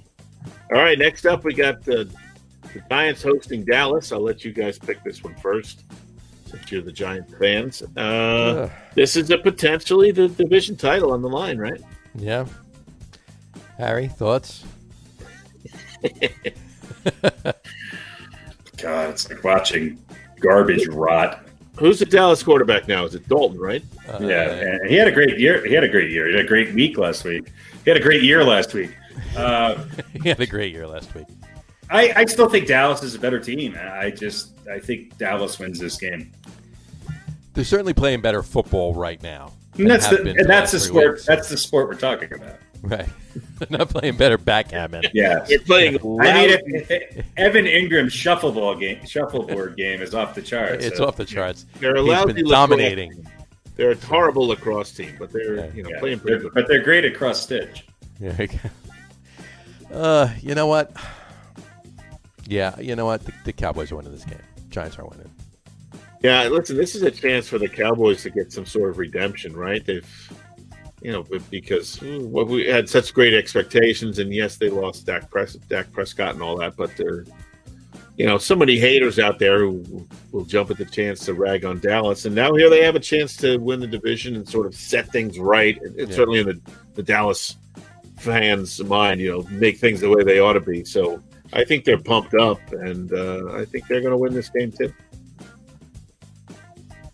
So, there we go. We're all lined up once again. We may end up tied when this is all over, Harry. Have to have a tie-breaking game. Coin says heads. So, Coin likes the Giants. Once again, the Coin bucking the trend early on. Look at that. Coin's not afraid to go out on a limb. Yeah, the Coin clearly hasn't been. Desperate to get back to 2 games under 500 is the Coin. Coin's going to rally. All right, now Pittsburgh. Coin's going to rally like the Jets. Yeah. Pittsburgh at Cleveland. Cleveland obviously needs a win to get in. Pittsburgh, Ben Roethlisberger resting. Right, so this game means nothing to the Steelers. Nothing to the Steelers. And Mike Tomlin, I believe, the other day hinted that there might be 1 or 2 other guys who are going to rest. So this may very well not be a. Here's the interesting thing. Had Cleveland gone in and done what I think everybody expected them to do and beat the Jets, I don't know, 34-17 or something, I would have no hesitancy in picking the Browns. But what happened to the Browns? A team that was on a steady rise, playing great football. How could they go in and lose to the Jets? I just don't get it. And is this too easy to say, okay, Roethlisberger's not playing, they might rest some other people, the Browns have to win? It just seems too obvious a choice to pick the Browns. Right. So does that mean you're taking Pittsburgh? Does that mean... Having said that, I'm going to pick the Browns. I'm going with the Browns on this one. I think last week was a fluke. I think that Mayfield was just throwing up his game, not having his 4 targets that he normally throws to. Sure. It will be nice having the game plan. They were playing the Jets. A lot of reasons. Yeah. So the Browns are winning. Yeah, it's. I don't know. What are we? We thought a lot of the Pittsburgh. Well, maybe not a lot, but more of the Pittsburgh defense before they went on their little losing streak. Well, they played what? 7 bad halves of football in a row, and then finally they said, "You know what? Let's win this game." I don't know. But now they're going back and they're going to, again, they're not going to have their starting quarterback. I'm tempted to pick them. Yeah. And who's their backup? Mason Rudolph. Remember, as long as he doesn't call anybody any bad names. As long as somebody doesn't hit him with their helmet. With their helmet, yeah. Because he's going to be playing Myles Garrett. So. Wasn't that Cleveland? Yeah. So, if I'm like game. Pittsburgh won that game? Yeah. Last year? Yeah, Pittsburgh won that game. All right, so then I'm going to go with Cleveland. They want revenge. They want to kill him. And if Mike Tomlin's a smart coach, if you have nothing to play for, and I wouldn't play anybody of anybody that's nursing any injuries, anybody that was close. And the only I could see him saying, "Okay, I'm gonna play Roethlisberger for 1 half. We're gonna try to get some consistency back," but he's not, and I don't think they care about this game. And he's not going to risk getting Ben hurt for nothing. I wouldn't risk getting anybody hurt. Right. Yeah. All right. So coin says heads, and that is Cleveland. So there we go. We're in lockstep there. Lockstep there. All right. The other game in the NFC East, the exciting NFC East, Washington, hosted by the Philadelphia Eagles. And the tie doesn't nothing for Philly in this case. So ha ha ha. And Washington obviously has potential to win the division as well. So who's starting for the Eagles at quarterback? Jason Hurt. Jalen Hurts. Right? Jalen Hurts, you mean? Jalen Hurts, yeah. If it was Jason Hurts, I'd probably Jalen Hurts. Everybody. Yeah. Well, this will be an interesting test for Hurts, right? We've seen some good things. He's energized the team. He's also shown some rough edges going up against a pretty good Washington defense. He looked like a rookie last week. A good Washington before, but he looked like a rookie last week. That has a must-win game with a guy who hasn't played all year. This is the third-string quarterback in a must-win game. Yeah. That's a lot to put on somebody. I'm gonna go with the football team. You are, and that's not a dodge. I'm picking the football team. Mm-hmm. You are picking the football team. I'm gonna pick the Eagles. Ooh, I'm actually gonna pick the Eagles, and you should be happy about that. If I'm right on both of those picks, your second team Cowboys win the division there, Radio Pete. But I'm thinking the Eagles. It's going to be more painful when picking NFC East games is just they have a I know, but what's his name, Heineke or whatever. They have nobody starting at quarterback, so they're relying on their defense, right? And Philly's got. They've had a few weeks to game plan, I suppose, but yeah, it's going to be. It could be a toss up either way. But it's going to come down to the Eagles' offense versus Washington's defense, right? I think Eagles are going to Washington's defense in that matchup against Jalen Hurts. It just depends on what he can do. You see we saw what the Giants did against Washington defense. And granted, Washington's defense is playing a little bit better football now than they were when they played the Giants then. But you can run on them. You just can't really throw on them. And if Jalen Hurts can get out there and run around a little bit, I think the Eagles are winning. I'm taking the Eagles. Yeah, I would guess I would say what other weapons do the Eagles have? If you contain Hurts, then what else do they have? Exactly. So, Harry, Mr. Nuts, Mr. Nuts. I just don't have a lot of confidence. I want to pick the Eagles. I don't like picking Washington with a third-string quarterback. Although if Alex Smith was starting, fourth string at this point. Yeah, if Alex Smith was in there, I would say. If Alex Smith was in there, I'd be picking Washington too. This Eagles team has not beaten anybody all year. Do we know that Smith is not starting? We don't know. I'm pretty sure. I'll take a look while you pick here. Okay. All right. Let's see. Alex Smith. He sat out practice. Washington quarterback Alex Smith sits out practice Wednesday as planned. He is. Let me guess. Questionable for Sunday. Questionable. Yeah. No. That usually means he's going to play. God, this is hard. I'm gonna go. Fuck. Who the hell knows? I can't. Taylor Heineke. Taylor Heineke have not beaten anybody all year. And didn't Washington beat them in their first matchup? They did. But that was not with the fourth string. Not with Jalen Hurts. Not with an eighth string quarterback. Right, and Philly didn't have Hurts on the field at that time.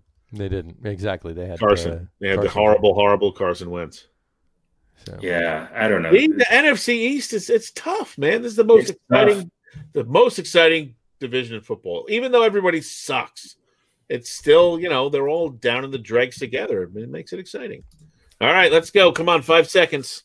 All right, I'm going to go with the stupid Washington football team. There you go. Can I put an amendment on my pick? Yeah. Why not? Why the hell not? Right. If Alex Smith starts, Washington's winning. If Alex Smith does not start, the Eagles are winning. Well, listen. Hopefully, Harry and I can pick up a game on you this week. There you go. And have slightly less shame. Just talk about it for next. That's right. The Eagles beat New Orleans. That was their big win. Yeah. They beat them, so. That wasn't a fluke. They've lost to every other team. Obviously, they beat the Giants in Dallas, which they do every year. They also, but that was their big win, was against New Orleans, which if I remember correctly, was without Drew Brees. Yeah, it was without Drew Brees. Yeah, they had. This is the least sure I've ever been of any pick all year. Yeah, we'll go with Washington. All right. Who cares? Coin says heads, home team, Philly. So there you go. Oh, great. Yeah. I'm with the coin. Yeah, Jalen Hurts will probably throw 9 touchdown passes. Who knows? He'll run for 3 and, maybe throw for 1. Yeah. And then another game with some playoff implications is Arizona, hosted by them LA Rams. Arizona hosted by the Rams. This is boy. I have to think that the Rams defense is going to show up. And Kyler Murray, look, I had early success, right? Very mobile, does a lot of things well with his legs mostly. Although he's made some strides with his passing game, but not necessarily his strongest suit. Right. But he's a rookie, and people kind of figured him out. And if you can keep him contained, then you have a better chance against him. I have to think the Rams are going to show up this week, so I'm going to pick the Rams. You're picking the Rams. I'm going to pick the Rams. Well, they beat the Cardinals a few weeks back, right? But that was obviously with Jared Goff. With Jared Goff, right? Yeah. I mean, I'm not necessarily sure. I mean, if they had a decent backup, I wouldn't necessarily. Goff's been really inconsistent. Right. Yeah, that's just the thing. I mean, they've won some games where he hasn't played well, and obviously lost some games where he hasn't played well, and won most of the games where he has played well. So I don't know. I think they can. I think they can do enough. I think they can outscore Arizona. I think they can hold Arizona's points down and score enough to win the game against them Cardinals. Yeah, tough though. It's a tough pick. It is a tough pick. I'm going to say they're going to bounce back. I'm going to say that their defense is going to be strong. Arizona, I'd like to see Arizona get there, but I don't think because I don't think the Bears are winning their game. So if Arizona was to win, the Bears would be out and Arizona would be in. So but unfortunately, there's not going to be any enticement for that because the games are being played at the same time. So it's not like one's at 1 and one's at 4. So right. But they're both late games. But speaking of that, just as a side note, something I think I read today that the Colts are not going to put the other scores, the results of any other games up during their game. They don't want. I heard they're done before. That hasn't been done before. I heard they're going to play with their helmets off.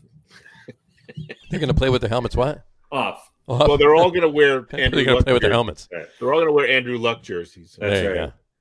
And then take their helmets off. John, did you pick the Rams? I heard. I picked the Rams. Yeah. I'm going to go with the Rams. I'm going to go with the Rams too. Again, the Rams are just such an inconsistent team, but I think Aaron Darnold's going to start at quarterback. He's going to go both ways. So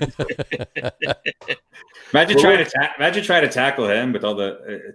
That'd be crazy. That'd make Cam Newton look like a Darren Sproles. Yeah, maybe pretty close. Maybe not that, but yeah. All right.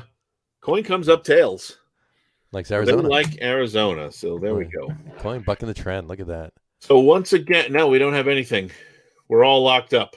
We're all locked up this week. Except for except for your pick of Philly. Except for my pick of Philly. So you two are going to need a tiebreaker. I may have to change one of my picks. Nah, you know what?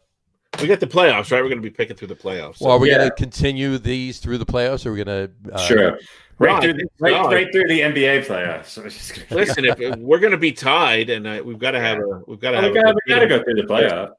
Yeah. All right. There you go. There you go. Those are our picks. Right. And in the playoffs, we can actually pick all the games and not have to worry about the Giants and Jets. This is some obscure Thursday night Viking Brown game. We'll have 6 games. Then we'll have. They'll actually be hard games to pick.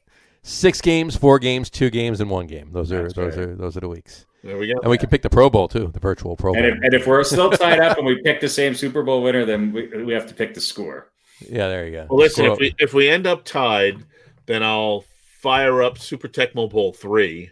Right. And then you automatically win because I don't even know what that is. Well, no, I'll put the 2 teams on computer. Okay. And we can watch the game. I can record the game, and then we can put the results up on the webpage. And we'll pick that up there. That could be a show. It would probably take about 20 minutes to play the whole game. Yeah, we'll do a 20-minute show on Tecmo Bowl. I'll send Johnny. I'll send you the video. And you just put it up there, and that will be how we decide our picks. Exactly. That works. And I'll let you pick first, Harry. All right. Thanks. So, well, those are our picks this week. So, well, there you go. Beaten by the. You don't know what Super Tecmo Bowl is? You know what Super Tecmo Bowl is. I don't. For the Super NES game system? What is NES? Nintendo Entertainment System. Nintendo. National Electrical Society. Didn't you play Super video Nintendo? games? I played video games. I never had Nintendo. Oh, were you a PlayStation guy? Atari. That's the last video game I had. I'm serious. Which system did you? What was the last system you had? Atari. Well, there was more than one. Well, the first one. Yeah, the shitty one with the 2 joysticks and pawn. Nice. Yeah. I never had a game. What are these things called now? I don't know. Well, listen, I got all these emulators now that I can play all these games. Yeah, but you love it. We said we weren't going to talk about our sex lives on this podcast. Well, listen, I have an emulator. Her name is. You have an emulator. An emulator. You keep it in your bedside table. Listen, you come to New York. How many batteries is that emulator? Here, I'll put it this way. I don't last long, so the batteries do. Okay. So you hook it up to your car battery. And you come to New York, you come to my house, and we'll play I got all the NES. I got like 1,000, 1,200 NES games. Any game you want to play. That is amazing. What is NES? What does it stand for? That's Nintendo. Okay. And we can play the old Atari games too. Nice. Yes. We can play Castle and nice. Do you have a Donkey Kong? Pac-Man. We have. I can give you any of the Donkey Kong games. Nice. A while back, I had a Wii. A Wii. What are the two? What are the big ones now? What PlayStation and what's the other one? I don't know. Well, the PlayStation 5 and I guess the Xbox. Xbox. There you go. But actually, speaking of that, for any of our listeners that are into video games, Xbox Live has a great deal going on right now. You can get 90 days for $1. 90 days for $1. Pretty much full access to their catalog. Now, do you get to pick the emulator? Well, no, you don't. You need. Does she have blonde hair, or does it have to be a brunette? It could be half and half. All right. The carpet does not have to match the drapes. Mix, just straight down the middle. Straight down the middle. So, so if you want to check out some, if you have a like a streaming box or whatever, or even if you have an Xbox, you can pretty much check out the full catalog for $1 for 90 days, and then you just got to cancel because I think it's $15 a month after that. But I have ColecoVision. There you go. I can play ColecoVision games. I'm telling you, I can play any of the old systems. Neo Geo, the 3DS, 3DO, PlayStation, any of the handhelds. It's pretty exciting. We got the Atari 2600, the 5200, the 7800. Mm-hmm. The only one that doesn't really work well is the old Atari Jaguar. But I actually have a Jaguar console. What is it? I didn't know Atari had different names. What was the Atari Jaguar? That was in theory, the first 64-bit game. It wasn't really, but it was like one of the first games where they actually what was the second one after regular Atari? It was 2600? Well, 2600 was kind of the first console cartridge game. Oh, okay. And that was Pac-Man and Castle and a bunch of that. That's Frogger and Pitfall. Right. And then you had the 5200, you had the 7800. The Jaguar didn't have the cartridges that went into it? It did. It did. But it was a much more graphically advanced game system. And they had some really cool games. I think I have one game left. I gave I gave all my games to my brother-in-law. We both had the system. Pitfall and Frogger were really the ones that the graphics did really well. I think they weren't made by it, so they were like a third party who made them. Anyway. Yeah, Pitfall was Activision, I believe. Activision, there you go. Activision, yeah. The Activision hockey game was pretty good too. Is it Missile Command too, or Defender? Missile Command, yep, Defender, and Blades of Steel was my favorite. Asteroids. Yeah, but you can play all those games now on various. You don't have to have the actual system that they can run on. You run all those. I just like the old Atari joysticks. They were very easy to play with. Actually, you know what? You can't really see it, but what is going on back there? It looks like a dressing room. Look at see the shelves next to where it says Jets. Yeah. There's a box on that top shelf. Yep. Yes, that's where the emulator sits. Inside that box is an Atari 2600. That's crazy. So last time I saw an emulator, she had a streaming box. So, well, it's very common because they don't have a health plan, right? Mm-hmm. And a lot of them will we call it a weeping box. Weeping box, right? But inside that box is an Atari 2600 with joysticks and a handful of games. Nice. So I may take that out and put that somewhere. I'm in the room. How about this? If we're tied, then we have an asteroid. Have an Atari off? Yeah, Atari off. Atari off. Which usually costs extra, by the way. That's right. Yes. She'll come over and play Atari. Now when I took a sip. The emulator. Emulators.com. We have a spit take there. Did we have an actual spit take? Almost. This close. That's my goal. The emulators. There you go. The emulators. So that's right. I don't know how we got on that topic. This has been the video game portion of the podcast for this evening. It's been a good 8-9 minutes on it. So, we haven't even gotten to the top 10. So why don't we get to the top 10 now? All right, then. And, top 10 Atari games. Top 10 this week is top 10 defensive backs. I'm sorry, it's not top 10 defensive backs. That was last week. I'll actually to type it in here. Actually, I'm not even going to bother. Top 10 kickoff and punt returners, folks. Top 10 kickoff and punt returners of all time. Here we go. I'm actually going to change it right here. Top 10. There we go. Top 10 kickoff and punt returners of all time. There we go. Nice. I will. We again, folks. We had a couple of extras in there, so we have a 10A and 10B. So we have an 11 for our top 10 today. I will start with number 10B. Number 10B is Mr. Glenn Milburn. Glenn Milburn. And there he is right there. Glenn Milburn, folks. Glenn Kurt Milburn was drafted in the second round, pick number 43, of the 1993 draft by the Denver Broncos. He spent time on the Broncos, the Lions, briefly in the Packers in an offseason, and then went to the Bears and was with the Bears for a few years, and then he finished his career with the Chargers. He was nominated at 2 Pro Bowls. Was a 2-time All-Pro as well, but he his punt return yardage was 2,984 yards, and his kickoff return yardage was 9,788 yards. He had 3 return touchdowns as well. Just a pretty damn good. Probably the best unknown returner of all time. Yeah, you're not going to know him, but he was. The numbers were there. Numbers were there for little known. He was the best of the little known returners right there. So number 10, Mr. Glenn Milburn. Pete, why don't you bring us to number 9? Or number 10A. Number 10A. You're right. I'm sorry, my bad. Number 10A. Number 10A is Alan Rossum. That's his name. I'm pronouncing that correct. Alan Bonshaka Lamont Rossum. There we go. I'm going to take a page from your book there, John. There you go. And D-back and a kick and punt returner with a number of teams. Philadelphia, Green Bay for a few years early in his career. Spent, I guess, the majority of his career with Atlanta, but Also spent some time with Pittsburgh and San Francisco, and 2 stints with San Francisco, I believe, and Dallas as well. So basically, 13-year career and 307 punt returns and 514 kick returns.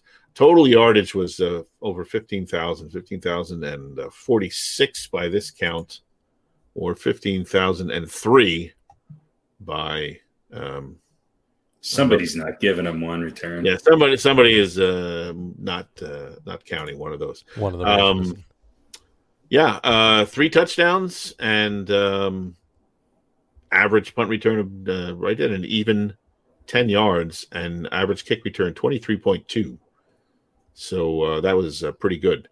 I don't really know that much about him. I think I had heard his name before we started discussing him, but did not realize. I mean, he's again number 2 on the all-time yards list, but did not make my top 10. Probably more out of ignorance than anything else, which is why a lot of people don't make my top 10 list. There's been this list in particular has some people where their numbers are just like, wow, relatively unknown, but quite impressive. Yeah, this was this was a harder list to compile. Yeah.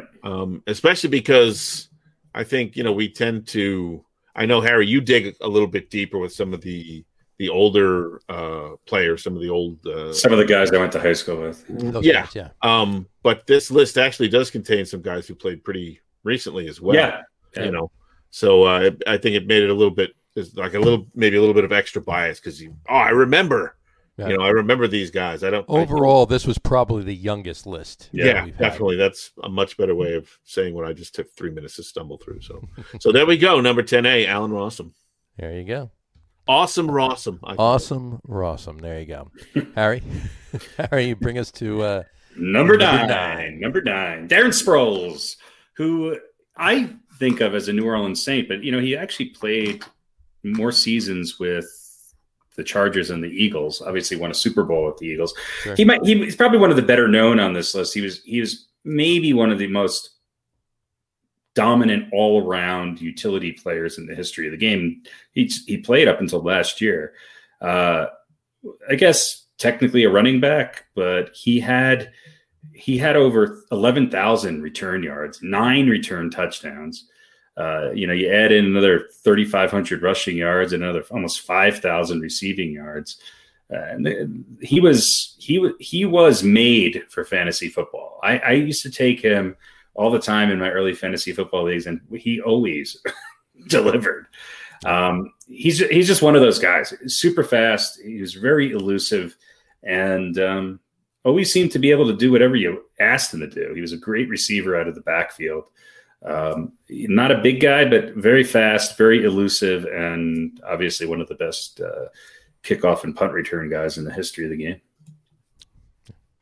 Just crazy. And he's tied for 10th most kick and punt return touchdowns. I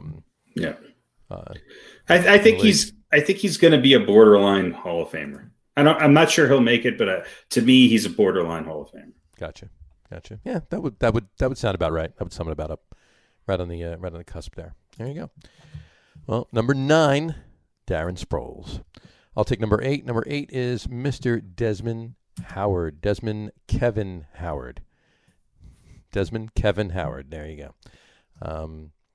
He was drafted in the first round, 4th pick overall in 1992 draft by the Redskins. He's also spent time on the Jaguars, on the Packers, obviously, on the Raiders, back to the Packers, and finished up his career with the Lions. He's a champion and was a Super Bowl champion, Super Bowl 31. Made the Pro Bowl one year, but his total return yardage is what we're looking at for this particular list. 10,855 total return yards. Versus his receiving yards was only 1,597. So, there's your specialty right there. His total touchdowns was 17, most of that being on the return side. You're looking at punt return yards was 2,895 with 8 TDs, and his kick return kick returning was 7,959. Just missed 8,000 yards there. No TDs. Kick returning. All of his return TDs were punts. But just really an explosive player when it came down to receiving the kickoff of the punt.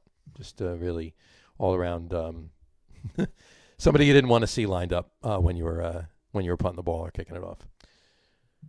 There you go. Number 9, Desmond Howard. Pete, you want to bring us to number 8, Desmond Howard. Number 8. Pete, you want to bring us to number 7? Number 7 is my good buddy Prime. Amazon Prime? Amazon Prime. Deion Sanders, who maybe had, I don't know if he had the most nicknames, but some good ones, obviously. Primetime, Neon Deion, and my favorite, Leon Sandcastle. Your personal favorite? Yeah, and I will also just his middle name. Do you know what his middle name was, John? Do I know what Deion Sanders' middle name was? I do not off the top of my head. Sorry. Humble. Humble. Humble. Well, he changed it. Quiet. Yes. Reserved. That's right. It was Deion Lewin Sanders. Deion Lewin Sanders. One of the best athletes ever to play in the NFL. Obviously played baseball and football at the same time, and one of a kind, certainly. 8 times to the Pro Bowl and 6 times an All-Pro. 2 Super Bowl rings. 1990s Hall of Fame. All 1990s team, and one of the most feared guys. That's just a great athlete and a guy that had success returning kicks as well as as a defensive back. Again, played with Atlanta early in his career. Probably best known for his years with Dallas. Of course. Retired for 3 years in the early 2000s, and then came back and played a little bit more with Baltimore. And again, he was a guy that you kicked away from if you were on the other team, and yet he still ended up having an impact, and just one of the great personalities. Love him or hate him, Deion Sanders. You could certainly make a case looking at numbers that maybe he doesn't belong on this list, but I think his impact on the game, and again the fear that you had of kicking to him, and he was a game changer. And for those reasons, I think he does belong on this list. There you go. Also, he has the dubious honor of being the first person to be on back-to-back lists on our top 10s. Yes. He was last week on our defensive backs. He just tweeted about that. What's that? He just tweeted about it. He did. So he's paying attention. That's nice. He's paying attention. He is. He's loving that stuff, Good times. Still running with the pizza, that he stole from that guy in the commercial. So. He has the most pizza interceptions in primetime television. Absolutely. He'd be making his money. Yes, he does. I don't know how much they're paying him, but it's a lot. This is true. I'm sure they're not giving him. I'm sure they're not just giving him sandwiches to do what he's doing. They said you can keep any food that you steal. Anything you pick off, yours to eat. Right. You got a free pizza for a Subway shop. Well, there you go. Number 7, Neon Deion Sanders. Harry, bring us to number 6. Number 6 is Mr. Dante Hall, 2-time Pro Bowler. Played most of his career, most of his career with the Kansas City Chiefs. Finished it out with the St. Louis Rams. Again, a guy doesn't really come up in conversation quite a bit, but he was one of the best return guys of all time. He had over 12,397 total return yards, 12 return touchdowns. So, he was technically a receiver, but he was really a kickoff specialist, even in college. And in a relatively short career, considering, compared to some other guys, he just racked up the yardage.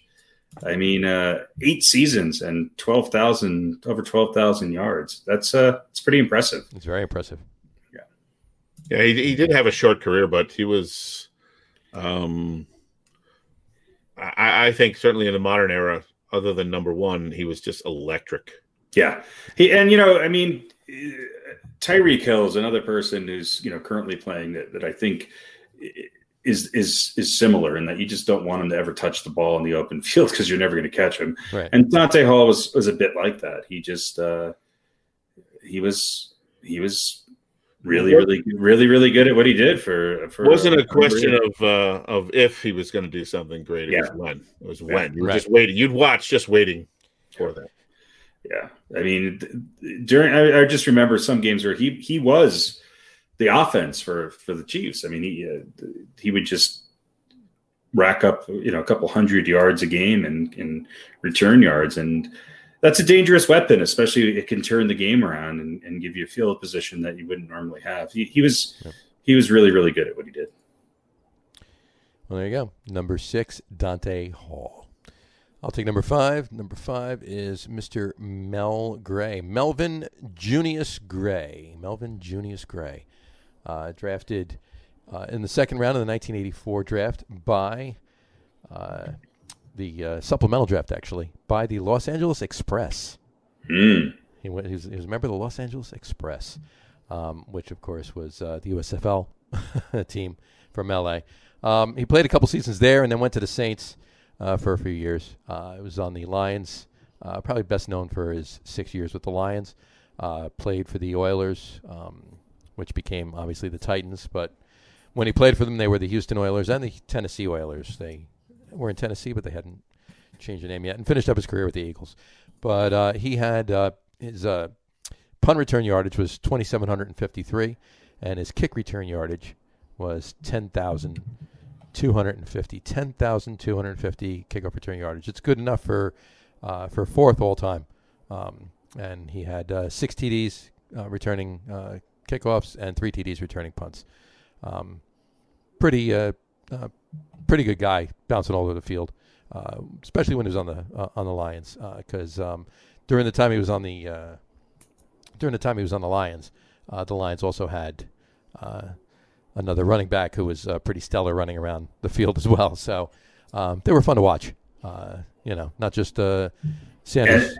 And those old uniforms are great. Oh, absolutely, absolutely. Yeah, and Gray was good because you're right. It was, you knew his name. Yeah. On a team that was basically Barry Sanders and Eric Hipple, who was the quarterback. Yeah, Hipple. Yeah. It was Barry Sanders and pretty much. They had. Yeah, I don't know who else did they have, but you knew Mel Gray's name, so he was pretty special. You were, That one was. You were aware of that name. That wasn't. That didn't get by you. But yeah, that's just definitely belongs on this list. So there you go. Number 5, Mel Gray. Pete, bring us to number 4. All right, number 4. Guy who didn't play very long, but has made our list a couple times, and it's just a level of greatness that you cannot deny, and that is, of course, Gale Sayers, the Kansas Comet, who again had a relatively short career, but came back from a devastating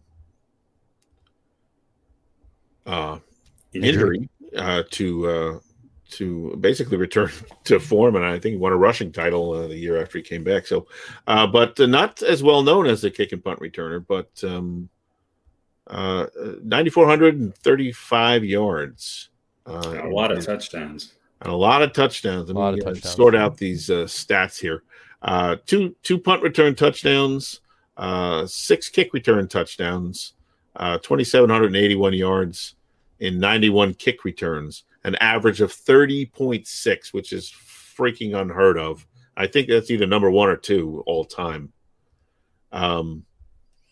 Just again, this is one of the all-time great players who unfortunately had a short career, but despite that, I mean, still, pretty close to 10,000 yards altogether in only 6 years of service.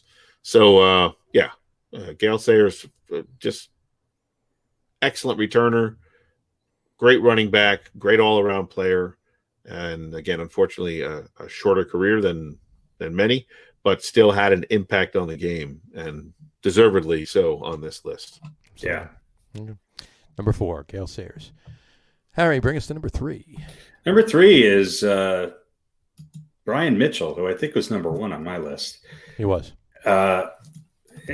This guy was spent his entire career in the NFC East, played for the Redskins, the Eagles, and then finished out his career with the Giants. He he's second all time in all-purpose yards with 23,330 yards, only behind only Jerry Rice. So that's pretty good company. He had 14,000 kick return yards and another 4,999 punt return yards. He holds, these are the records that he holds. Combined kickoff and punt return yards, 19,013. Combined kickoff and punt returns. He had over 1,000 kickoff and punt returns, 1,070. Kickoff return yards. He had more kickoff return yards than almost anybody on this list for kickoff and punts combined, with 14,000. He had over 607 kickoff returns. He had 5,000 punt return yards.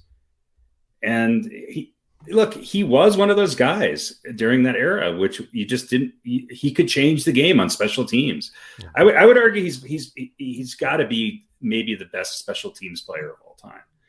And that'd be my pick, Brian Mitchell. I mean, he's fantastic, and he was one-time Pro Bowler. He won a Super Bowl with the Redskins. And he didn't play all that long, but he played enough. I guess what 14 seasons isn't 14 seasons, yeah, so a little longer than what I thought. He didn't play much with the Giants though in 2000, right at the tail end. That's right. But I mean the numbers are staggering. Yeah, he was awesome to watch. He definitely was, and most of the time because he was playing with the teams he was playing with Washington and Philly. I wasn't too happy about Washington. Yeah, he could always turn the game around and you'd be throwing something at the television. Usually did, as long as it didn't bounce off the TV and hit you if we were watching together. Right. And he also probably, the touchback was not such a thing. Mm-mm. Back in his day, so he was returning those kicks. I mean, you mentioned more than 1,000. Oh yeah, this list isn't going to change much because of the fact that there's not many. No, but I mean, to play for 14, that's a position where you take a pounding. Yeah, you're running full speed one way, and someone who's tackling you is running full speed the other way, and many times you have 10, 15, 20 yards to gather speed, and that's exactly. Could be a hell of a he wasn't the prototypical returner. I mean, a lot of returners nowadays, you think of receivers and safeties and guys who are a little bit fleeter and smaller, and he was a running back. I mean, he was a running back, and but he was. I thought he was the best of all time at this, but I was wrong. In your mind, he's the best of all time. In my mind. In your mind. There you go. That'll be number 3, Mr. Brian Mitchell. I'll take us to number 2. Number 2 is Mr. Joshua Cribbs. No middle name. Good for him. None listed either. Maybe just didn't like it. Maybe his middle name was Dungaree. So, but that's another story. He was drafted. He went undrafted, I should say, in 2005, and he was picked up as an undrafted free agent by the Cleveland Browns and played pretty much the entirety of his career with the Browns. Finished up with the Jets and the Colts a year each in 2013, 2014, but made the Pro Bowl 3 times. First team All-Pro 1 year and second team All-Pro another year. Remember the 2000s All-Decade team. But his return yards were amazing. He was a return specialist, that's for sure. His receiving yards, as a wide receiver, was modest at best, 1,175 yards. But he has 13,448 return yards. 13,448 return yards. It's just amazing that he the yardage he had, and of course most of that was with Cleveland. He just like I said, the tail end of his career was at the Jets and the Colts a year each. But you remember with the Jets there, Radio Pete? Oh yeah, those are some good years. There you go. There you go. He didn't quite have it. He didn't quite have his act together back then. No. He left it mostly on the field in Cleveland, but he did have 8 career kick return touchdowns and 3 punt return touchdowns. So he had 11 touchdowns with them. But yeah, his 13,448 yards, return yards, make him, it's good enough to make him third in return yards of all time. So there you go. Not bad. Number 2, Josh Cribbs. Pete, bring us to number 1. Let us know who number 1 is. Number 1. Not so much for Harry, but for this list. Yeah. Well, listen, it's certainly a lot of arguments to put this guy number 1, and his middle name is amongst them. It's Devin DeVoris Hester, also known as Anytime, and the Windy City Flyer, which I had never heard before. The Windy City Flyer. I've never heard that myself. Yeah, Hester just, great years with Chicago and a couple of years with Atlanta and Baltimore. I think he played it the final year that he was in service. Was technically, I think, with Seattle, but didn't actually get on the field for them. This guy was just electric, punts and kickoffs, more so on punts, but we'll get to that first. So we'll do kicks first here. 295 returns, 7,333 yards, and 5 touchdowns. Averaged 24.9 yards per kickoff return. Punt returns, not as many yards, but 315 of them for 3,695 yards, 14 touchdowns. So a total of 19 kick return touchdowns. And again, he's number 11 in kickoff yards with the 733.3 and number 3 in kickoff. In punt yards. In punt yards, rather. So, put those numbers together, and I'll let you do the math because I'm not good at it. But 11,000 and change. A lot. 11,000 and change, yeah. 4 times to the Pro Bowl and 3 times in All-Pro. Hall of Fame, all 2000s and all 2010s. This guy was just electric. He was a game changer. You did not want to kick to him. You knew he was going to do something. He was like a more productive, I don't want to just say better, but a more productive and version of kind of Dante Hall. Yeah. You could say you never knew it was going to happen, but you kind of did know what was going to happen. Yeah, you did. It was just a matter of when, not if, and just an electric player. And yeah, I certainly, again, if you strictly go by numbers, you might put him a little bit farther down on the list, but I don't think there was anyone more dangerous returning the ball, whether it was a punt or specifically a punt or a kick, than Devin Hester. And I think what he did returning punts, which to me was the more difficult of those 2 jobs. Yeah. Really, so just he's in a class by himself, kind of in that category. So I don't think there was ever, like I said, nobody more dangerous returning a kicked ball in NFL history, really, than Devin Hester, in my humble opinion. I kind of feel the same way. Yeah. That kickoff return touchdown in the Super Bowl was pretty damn good too. Silence. He was good. Yeah. Maybe 2 or 3. And listen, he played, 10, 11 years, I guess. So yeah, he was electric. Look, these lists are subjective. I think we can all agree that the top 3 on this list are the top 3. Just a matter of which order. Yeah. I mean, it's the first time we haven't had a consensus number 1 in a long time. Yeah. We've always number 1 and usually number 2 are consensus, but it's the first time we haven't. Well, and listen, it's no slight against, anybody, those top 3 guys, or even 4 or 5 or anybody else. Sure. These are all great players on this list. Yeah, and 2 more years from now, we might have, there might be some other guys. I mean, what's interesting about the guys in this list is that a lot of them, they did it. It wasn't like it was the top receiver who also did kickoff returns, or, with the exception of maybe Deion Sanders, who's, I think, stopped doing returns a little bit later in his career. Most of these guys were, and Gale Sayers, I guess, but most of these guys were dedicated kickoff return specialists. Right. Once in a blue moon, they get in, line up in the slot, or I mean, Mitchell and Sproles and played a bit more than some of the others as far as a third down back or a utility back. And Devin Hester was certainly in the game too at times.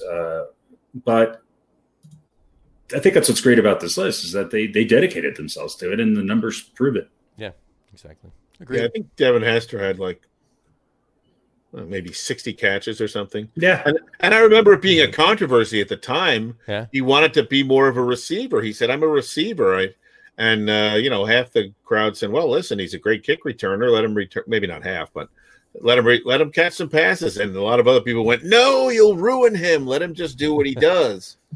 And I believe his numbers did go down after he became more of a receiver, but not by a whole lot. No. And now he gets to have the dubious honor of being number one on our list. He's definitely making a plaque and putting it up on his trophy wall. Well, listen, I know I'm probably going to get a call from Prime. He's going to be pretty upset. Prime's probably going to be upset. Yeah, but he's upset anytime he's not number one. Exactly. Yeah. Well, there you go. Number one kickoff and punt returner of all time on our list, Devin Hester. That brings us to our next segment, which we always follow up our top 10 list with, of Old Balls. Old Balls. Harry, who's our Old Balls this week? Obviously thinking about kickoff and punt returners, I could pick no one other than Mr. Leon Bright. Leon Bright is an incredibly obscure name that most people that are not New York Giants fans, for whom he played most of his NFL career with, would even know. He started in the Canadian Football League. And what Leon Bright was really most known for is that this guy hated to fair catch. He was a punt returner, and he never raised his hand for a fair catch.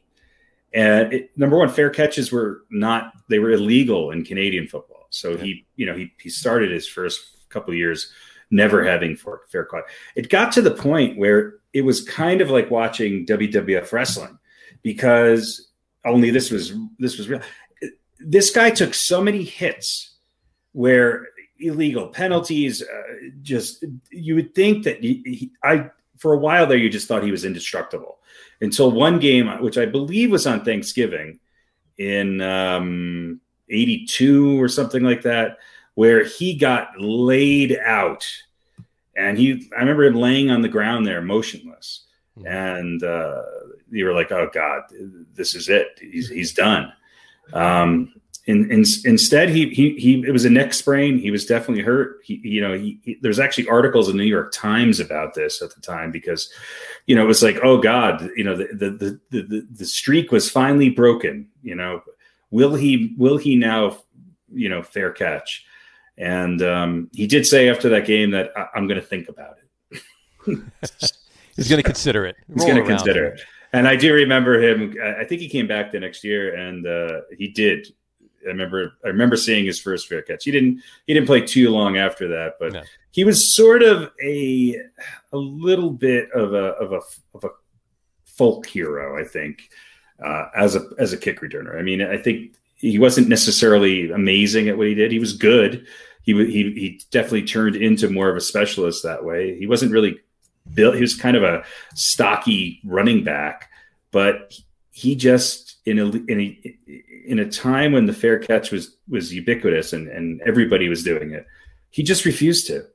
And when I say this guy took hits that I don't think any other human being could survive. It was ridiculous. It was ridiculous and impressive. And they were hits that would be called illegal today. Yeah, that have since been outlawed. Oh, yeah. We've learned how dangerous and how much damage they can do to people. Yeah, and being a teenager and seeing this guy just on principle, he's just incredibly memorable. And I don't think it gets any more old school than saying, "I'm not going to fair catch. I'm just not going to do it. I'm just not going to do it." Well, there you go. That's this week's Old Balls. Old Balls. Leon Bright. At first, not so bright, but then he got brighter bright. He got brighter bright. He was light bright. So there you go. All right. Well, that should wrap up football for today. I guess. I don't know. Don't we want to talk about the Canadian League? I think they just played the Super Bowl. They just played the Super Bowl. We swore we'd bring it in under 2 hours, and we did. Well, we had 25 minutes of video game talks, sex doll talk, and what did we start off talking about? I forget. Off the air, I don't know. Off the air, really. Doesn't matter. It doesn't really matter now. Let's do a little bit of hot stuff. There's a couple things to talk about. The Padres made a couple of moves, depleting their farm system to get a couple of guys. I guess they figured out that you can't do it with hitting alone, so they went, "Let's go get you, Darvish and Blake Snell." Yeah, they gave four prospects to get Blake Snell. I don't know what they gave up for Darvish. I don't know for Darvish. What's that? Not much for Darvish, but no. But listen, I'm happy for them. I like the Padres. They were fun to watch last year. They've still got their big four hitters, I think, and they've greatly improved their starting rotation. Clearly, you gotta, listen, it'd be nice to have somebody out in California challenging the Dodgers for something. Well, I think, I'm not so sure about Darvish. But he's had a couple decent years here. Whether or not he has any left in him, who knows? But yeah, but he doesn't have to be Cy Young contender. And that's what I was going to say. Is now he's number 2 in the rotation. Sure. Or 3 even, and that Snell's a great pickup. And baseball's about pitching, and it's not the long game anymore. It's you win now. Who knows how long Tatis is going to want to stick around there? And they're not going to. I give him credit. I give him credit. Sitting here as a relatively small market team with the Rockies, I see the same thing all the time. It's we always have these great offensive players. But they just never can seem to get pitchers to stick around here or sign big name acquisitions, and so I think this moves the Padres up the list in the NL pretty high. Yeah, and they're not going to have Clevenger, until next season. He's going to be out this entire upcoming season. So it's assuming he will come back and pitch well, at least at some high percentage of where he was at before he got hurt. So that was a move that did not work out for them, or worked out for 3 weeks for them, or whatever it was. Yeah. But that's going to set them up for maybe an even better rotation, or an equally good. They could lose one of those guys, assuming Clevenger comes back and pitches well. So they're kind of set up for decent pitching in the future as well. Darvish had a really good season, albeit it was a really he only pitched 12 times. So, but his ERA was the best I think it's ever been. So, there's always been potential there. He is really greatness, but he is 34. He's older than I think people think he is. But but you know what? Like I said, if you get a good year out of him, and then Clevenger comes back, that's still a powerful rotation. Yeah, Padres are going to be a fun team to watch. Yeah, they are. They're going to be fun again. And if you've got enough pitching to make you relevant and keep you in, then you can keep some of those big hitters around too. Right. There you go. And it's freaking San Diego, man. Exactly. Yeah, who doesn't want to play in that horrible weather out there? Yeah, it's disgusting. It's just horrible. Steve Cohen made a $500,000 donation to the River Fund of New York. The River Dance. The River Dance, yes. The River Fund. You get to find a starting pitcher in the river. River Dance. So he's getting involved in the community, and that's what was wanted, and that's what he's doing. So he's throwing his money around. It's not like he's out. It's not like he's out on the West Side Highway picking up trash. No, not at all. But that money's going to help somebody get out of the West Side Highway to pick up that trash. He's scrubbing graffiti off the side of buildings on the Cross Bronx Expressway. Yeah. He's a real mensch. He's cleaning up all those scrap yards. Doing what De Blasio wanted him to do, right? He wanted to invest in the community, and that's what he wanted. So he's living up to that request, basically. So yes, but Steve Cohen's going to be great until he does something wrong, and then some of the New York faithful will turn on him. What can go wrong being because New York Mets? York, Come on, it's New York, and that's.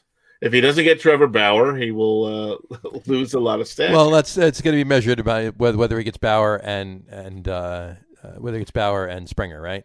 Yeah. Right. I mean, the odds of any team getting Bauer and Springer. I mean, if he can pull that off, then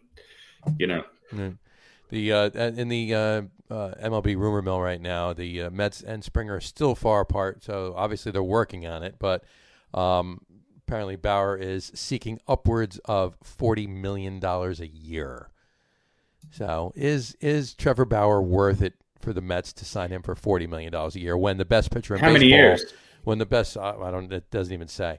But when the best pitcher in baseball is making half of that on their roster, Yeah. Well, but and probably everybody wants 5, right? Yeah. So it's going to be a minimum of 4. No one's going to sign a 3-year contract anymore. $160, $200 million for 5 years. Well, look, trades are being made, right? We were talking about this last week or a couple of weeks ago. Trades are being made, but the free agent market hasn't exactly lit up. And I think, the uncertainty about the upcoming season is going to sort of keep that, I think Bauer's less likely to get that kind of money from anybody, quite frankly. He's looking for a 5 to 6 year deal. Yeah. He's looking for $200 to $240 million for 5 or 6 years.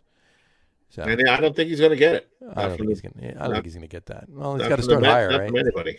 I don't think he's going to get it from anybody. No. He's probably the best shot at getting it from the Mets, but he's not going to get it. The expectations. I mean, he hasn't had the kind of career where, he's had 6 stellar seasons and he's performed in the postseason. And it's been 2, the last 2.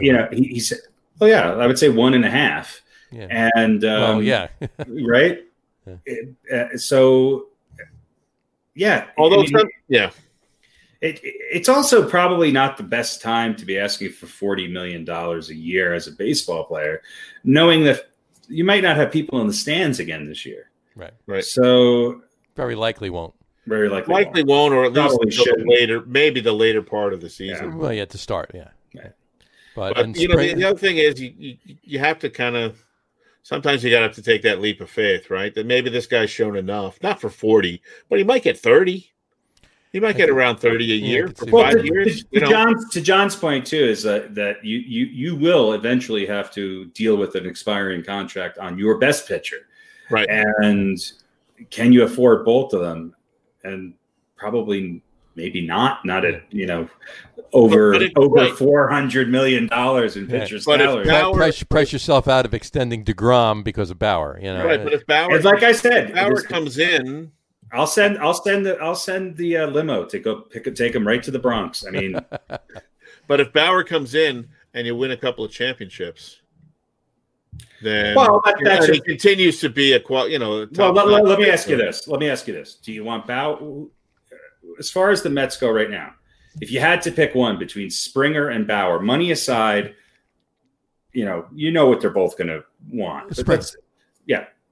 And so if you could take that $40 million that you're going to spend on Bauer and get 2 or 3 pitchers that are 12-game winners, 13-game winners in a normal season, right? Then I think that's enough. The Mets they drop off so much from their starting pitch, from their top pitcher with DeGrom. They just drop off dramatically. And the other thing is that for whatever reason, they do not hit for DeGrom. And George Springer is one of the best. Especially in the postseason, he's one of the best guys at creating offense. He's just good at it. And he's a pretty good defensive player, too. So I agree. I would rather have Springer than Bauer. And Springer's looking for a deal worth north of $150 million. Yeah, doesn't say how many years. Right. I can only imagine. 2. It's 1 year. 1 year, $150 million. $151 million, 2 years. Yeah, I mean, throw in one. If Altuve can fit in his luggage, then that's good. If you only had bringing him with him, it's a 2-for-1 deal. So if you only had enough money for one, then obviously you go for Springer. But Altuve, it's a 1.5 for one. Look, if you're going to spend that money and bring them both in, and again, if you're going to win, then maybe it's time to say goodbye to Jacob DeGrom when this contract ends. Yeah. Well, I think DeGrom has 2 more years left on his contract, doesn't he? 3, right? 3, yeah. So I mean, how long can he be? Nobody plans for 5 years anymore. Right. It's win now, and if you got DeGrom and Bauer going 1 and 2, Mm-hmm. That's pretty. I mean, and the Mets learned to at least hit for one of them. Right. Well, that's what I mean. If you can get, you got Syndergaard coming back, you got Stroman still. He's there. DeGrom, Bauer, and Syndergaard. If Syndergaard comes back healthy, that might be the top 3 rotation in baseball. That should put you in the conversation. And and you're right. It's not necessarily about winning in year 5. It's winning now. Right. I always look at the Yankees and A-Rod. Right. They brought in A-Rod. They weren't expecting him to be great for, however many years. Or what's his name? Stanton. Right. How many years is left on his contract? No, they can't expire soon enough. Yeah. But, they weren't expecting to win championships with A-Rod in the 8th year of his contract or whatever it was. It was the first couple of years, and we got to get these championships. And that makes all that money that you pay them when they're, fading in talent worth it, because you've gotten the. I mean, A-Rod really didn't fade. He had 1 year. I mean, right. Because the thing on A-Rod is he wouldn't perform in New York in the postseason. But even in this last year, he was horrible. But he did better in the postseason, the shittier of a regular season he had. Yeah. But it was definitely worth it. Look, it's play money for these guys. It's play money. Who cares how much you pay them? If you can get both of them, get both of them. It's the New York Mets.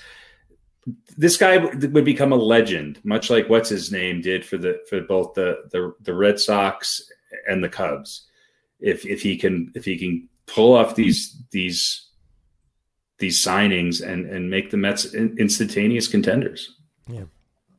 Well, we'll see what's going to happen, but I mean that's where they're heading. And I mean they need a few other pieces here and there, bullpen. And they restarted. They got Trevor May in there, but we'll see what happens with them. No movement on your Yankees, and here's the thing. Supposedly it's like all of these signings. It's going to come down to when the clock starts ticking, and no one's in a hurry. It doesn't seem like anyone's in a hurry to get signed because they're worried about losing their money if they wait an extra month. Right. And what disappoints me about Cashman and the Yankees is that you hear no rumors about the Yankees trying to sign a top starter. The Yankees, their lineup is great. I think they have 3 guys who are incredibly overrated, incredibly overpaid, and do not necessarily hit in the clutch in Stanton and Sanchez. I wish they had room to sort of maneuver around them, but they don't right now. They seem committed to Sanchez, as horrible as he is. The Yankees need to get pitching.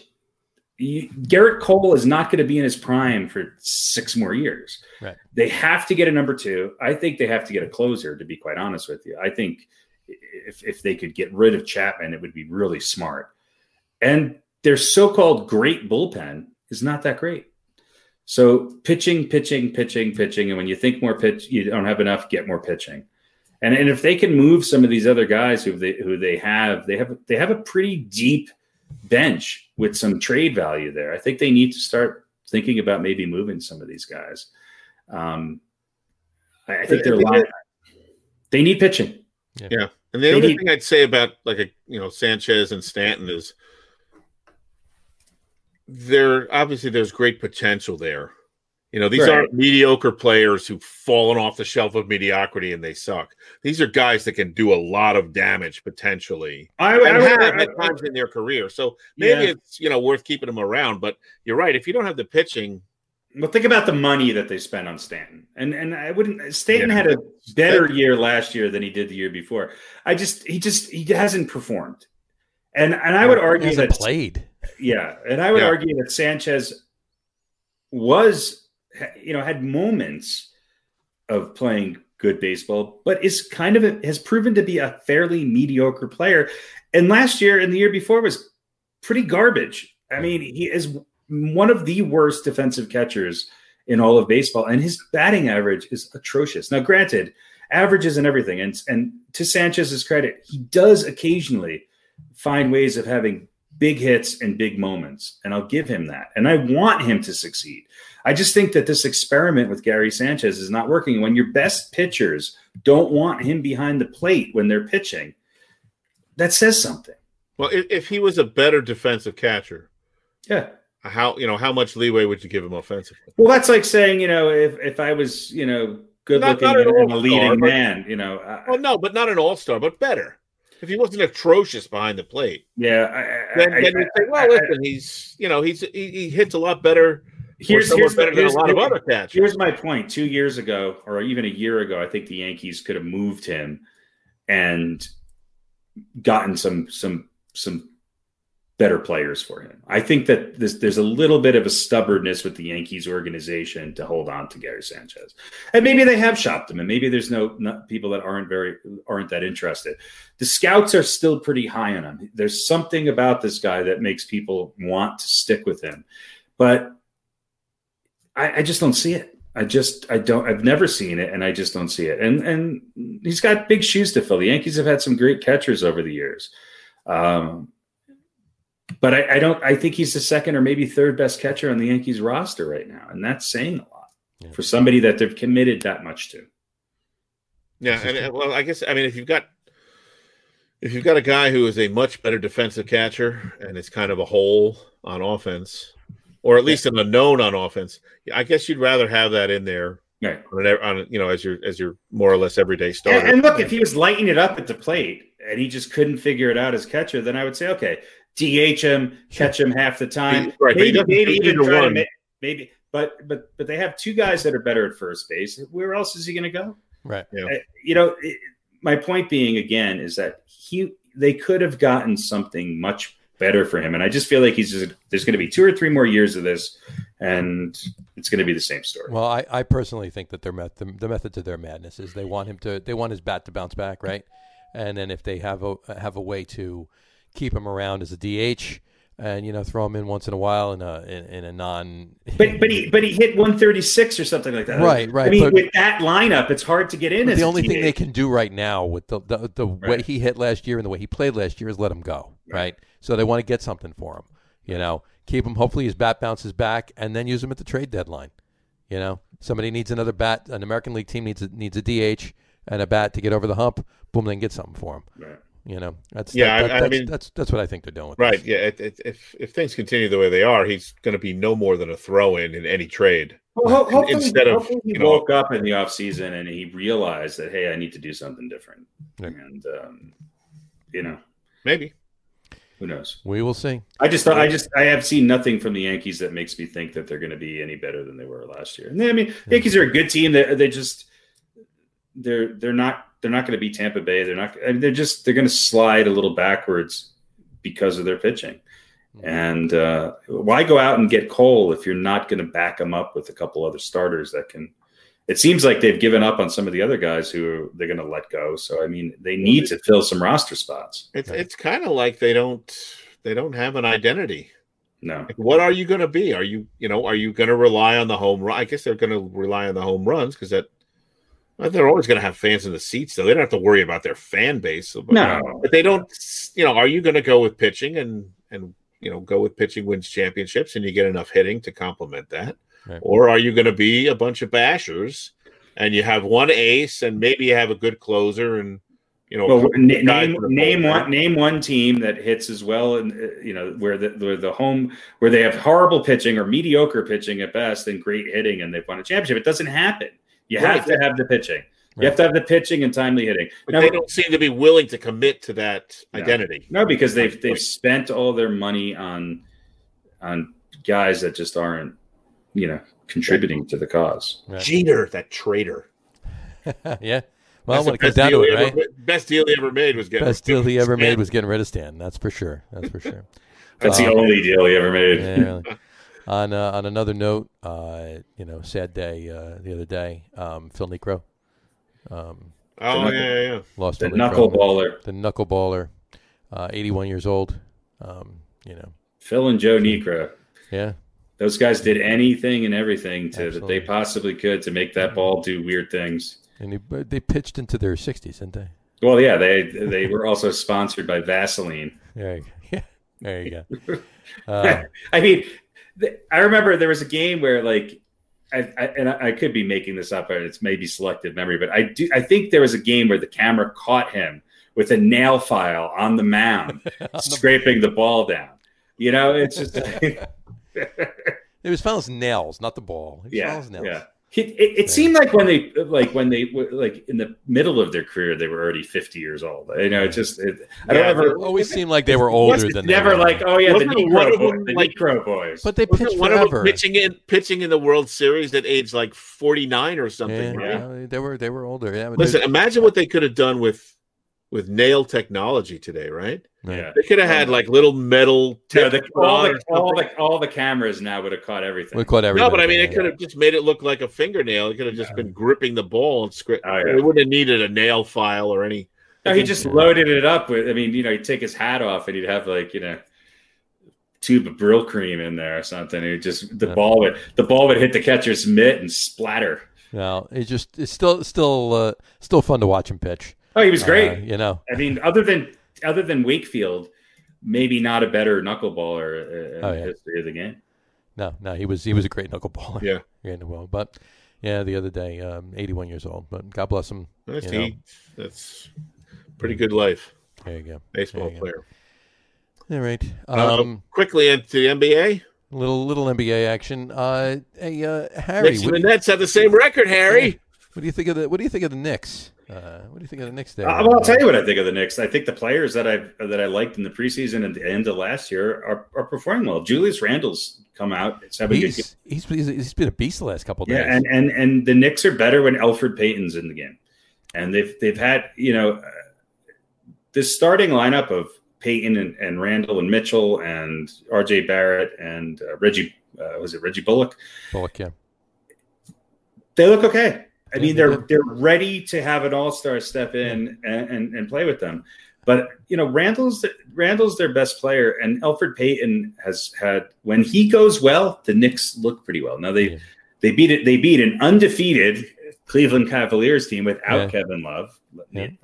And they beat the Bucks by 20. They beat the Bucks by 20, 130 to 110, and I said that the Bucks were, going to be. The Bucks are having a little bit of chemistry problems right now. A little bit, yeah. Yeah, they haven't looked fantastic. In fact, they're losing to the Heat right now, 119-108. Or they lost. So the Bucks are 2-2, or 2-3 now. 2-3, yeah. Yeah. So they lost the Heat last night too, right? Or 2 nights ago. 2 nights ago. I think they had back-to-back with games with the Heat. Miami looks pretty good. Although they're only 2-2. I mean, it's too early to tell. It's we're a week into the season. So, but the Nets and the Hawks tonight had an old ABA throwback game, 145 to 141. Oh Jesus! Atlanta's 3-1. Yeah. They were undefeated before tonight. Yeah, Trey Young's having he's having a look. I think it's going to be an interesting NBA season. I think some of these teams that people have maybe counted out in the last few years are going to be a little better. And then it's too early for the Knicks, but they do seem to have a little bit of a different energy out there right now. They have they're more disciplined. They are. Yeah. And their defense is better. And Quickly and Toppin have been out. So I mean the fact that they're playing. I mean, granted they're rookies, but the fact that they're playing what they're playing like, and they're going with a 7 and 8 man rotation right now. Yeah. I mean, they're not really playing a lot of guys. Kevin Knox is, again, I just think he's kind of a bust. He's a good bench guy. He's a bench guy. Yeah. Let's see R.J. Barrett's now kind of the third option on this Knicks team, so we'll see what happens. Well, Randle had a triple-double last night over the Cavs. So. And I mean, he's done that before. Even when he was on the Lakers and before the Lakers pre-LeBron, he was kind of one of their go-to guys that showed signs. Maybe Thibodeau's given them a little bit of discipline that's helping. They seem to be turning the ball over a lot less, and they seem to be able to close out some games. Yeah. So we'll see. And maybe they're not caught up in the whole Knicks mystique. They're young and they realize we got a lot of work to do, and this is our chance for us to kind of rebuild the Knicks. So. There is no Knicks mystique for these guys. They're too young. Yeah, that's what I mean. They're young, and so they're like, well, now this is our team. Right. Yeah. We're gonna create a persona, and they're all trying to have a good year so they can be picked up by the Lakers. Well, that's a possibility too. But listen, if you get a good year out of them, then. Yeah. Then it's worth it, I guess. The Knicks are first right now in 3-point percentage. Yeah. So Yeah, it's been 45.9. Harden and the Rockets. Look, I mean that whole drama is getting weirder and weirder. The Nuggets were off to a tough start. They lost a tough one to Sacramento, came back, beat Houston, and I think they're missing Jerami Grant, and it's the Brooklyn looks good. What do you think about them? What do you think about Nash sitting KD and Kyrie both together at the same time on the same game? I mean, are we really load management on the third game of the season? Yeah. No, I don't know if that was more just to get an idea of what it's going to look like when one of them gets hurt and misses a couple of weeks. I mean, the Nets. So you can't play the other guy every minute of every game. So who else have the Nets lost to? They've lost 2 games. I can't remember who else they lost to. Who was it? Was it Memphis and? Yeah, Memphis doesn't look bad right now. Yeah. They lost to Charlotte. Charlotte. That was. Oh yeah. Yeah, listen, they're gonna, like I said, they looked great the first couple of games, but they're gonna have their own set of growing pains. With a new coach, first time coach, and it's not always going to be cake and strawberries. Spencer Dinwiddie's not out with Kyrie too. Irving.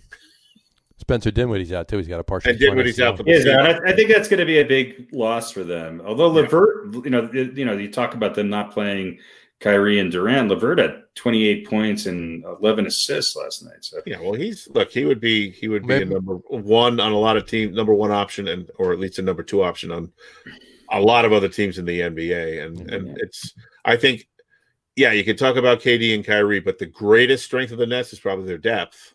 And that definitely took a hit with Dinwiddie going out. But with Dinwiddie out now, that opens the door for them to get Harden, right? No, they'll have to. Well, all that depth is gone though. It looks like Harden's thinking about Portland, and there have been some rumors about Harden coming to the Nuggets. I mean, Nuggets would have to give up probably Michael Porter Jr. and Gary Harris. Would you make that trade? I'm split on this because I'm not naive enough to think the Nuggets have enough to win a championship with the talent that they have. Right. Having said that, I could totally picture Harden playing with God, why am I drawing a blank on his name? The Nuggets center. Jokic. I could totally picture Jokic and Harden playing together. I'm not sure how Murray and Harden would work together, but the answer is yes. If it was Michael Porter Jr. and Gary Harris, and that's it for James Harden for 2 years or something along those lines, and he's actually committed to coming here, then I would say yes, because I think that makes a really, really interesting. I mean, I don't think the Nuggets are going to win a championship with the roster that they have right now. In fact, right. I think they took a step back by losing Jerami Grant. Why not? Why not? Why not? It'd be fun. Who else wants to come to the Nuggets? As long as Jokic is going to be satisfied with being the number 2. Jokic would be fine. Jokic, you have to yell at him to shoot sometimes. That guy would be so happy to have. Imagine if all of a sudden he turns around at the high post and he's got Jamal Murray or James Harden to pass it to. Jokic might have 23 assists a game. I just saw he had like his 44th triple double or something. Yeah. He's a machine. Yeah. The issue is Harden willing to put aside some of his personal stats to actually play when the game's on the line come playoff time? Is he willing to just move the ball and pass look, James Harden, when he was on Oklahoma City, was a guy who came in and could play with Durant and Westbrook. There's something going on with Harden where it doesn't seem quite right. He's an amazing player with stats that are just off the charts, but it just seems like he's not the right fit anywhere. It just seems like he might not be the best chemistry addition to any team. And but we'll see. I mean, he's not going to stay in Houston. I mean, I'd say that's definitely the case. No, he's not staying in Houston. No. I still think he goes to Philly, but. Yeah, you think he's going to Philly? You think? I think so. I think he wants to get back with Morey, who loves him, right. And team up with what's his name? Oh, him. Darryl Dawkins. No, Embiid. Oh, yeah, sure. Yeah, but the for that, I think the Sixers would probably have to give up Simmons, which I'm okay with. Look, I think they will. I think they'd be fine with that. If you listen to all the national pundits, you watch First Take or anything, people are so hot. If all he has to do is gain a shot. Well, that's like saying, you're a pitcher in Major League Baseball. All he has to do is find his way over the plate every once in a while. Well, all he needs is a fan. He's a great defensive guy. Yeah. But look, he doesn't get along with Embiid anyway. No. So if you're going to have two guys that don't necessarily get along, would you rather have James Harden? Yeah.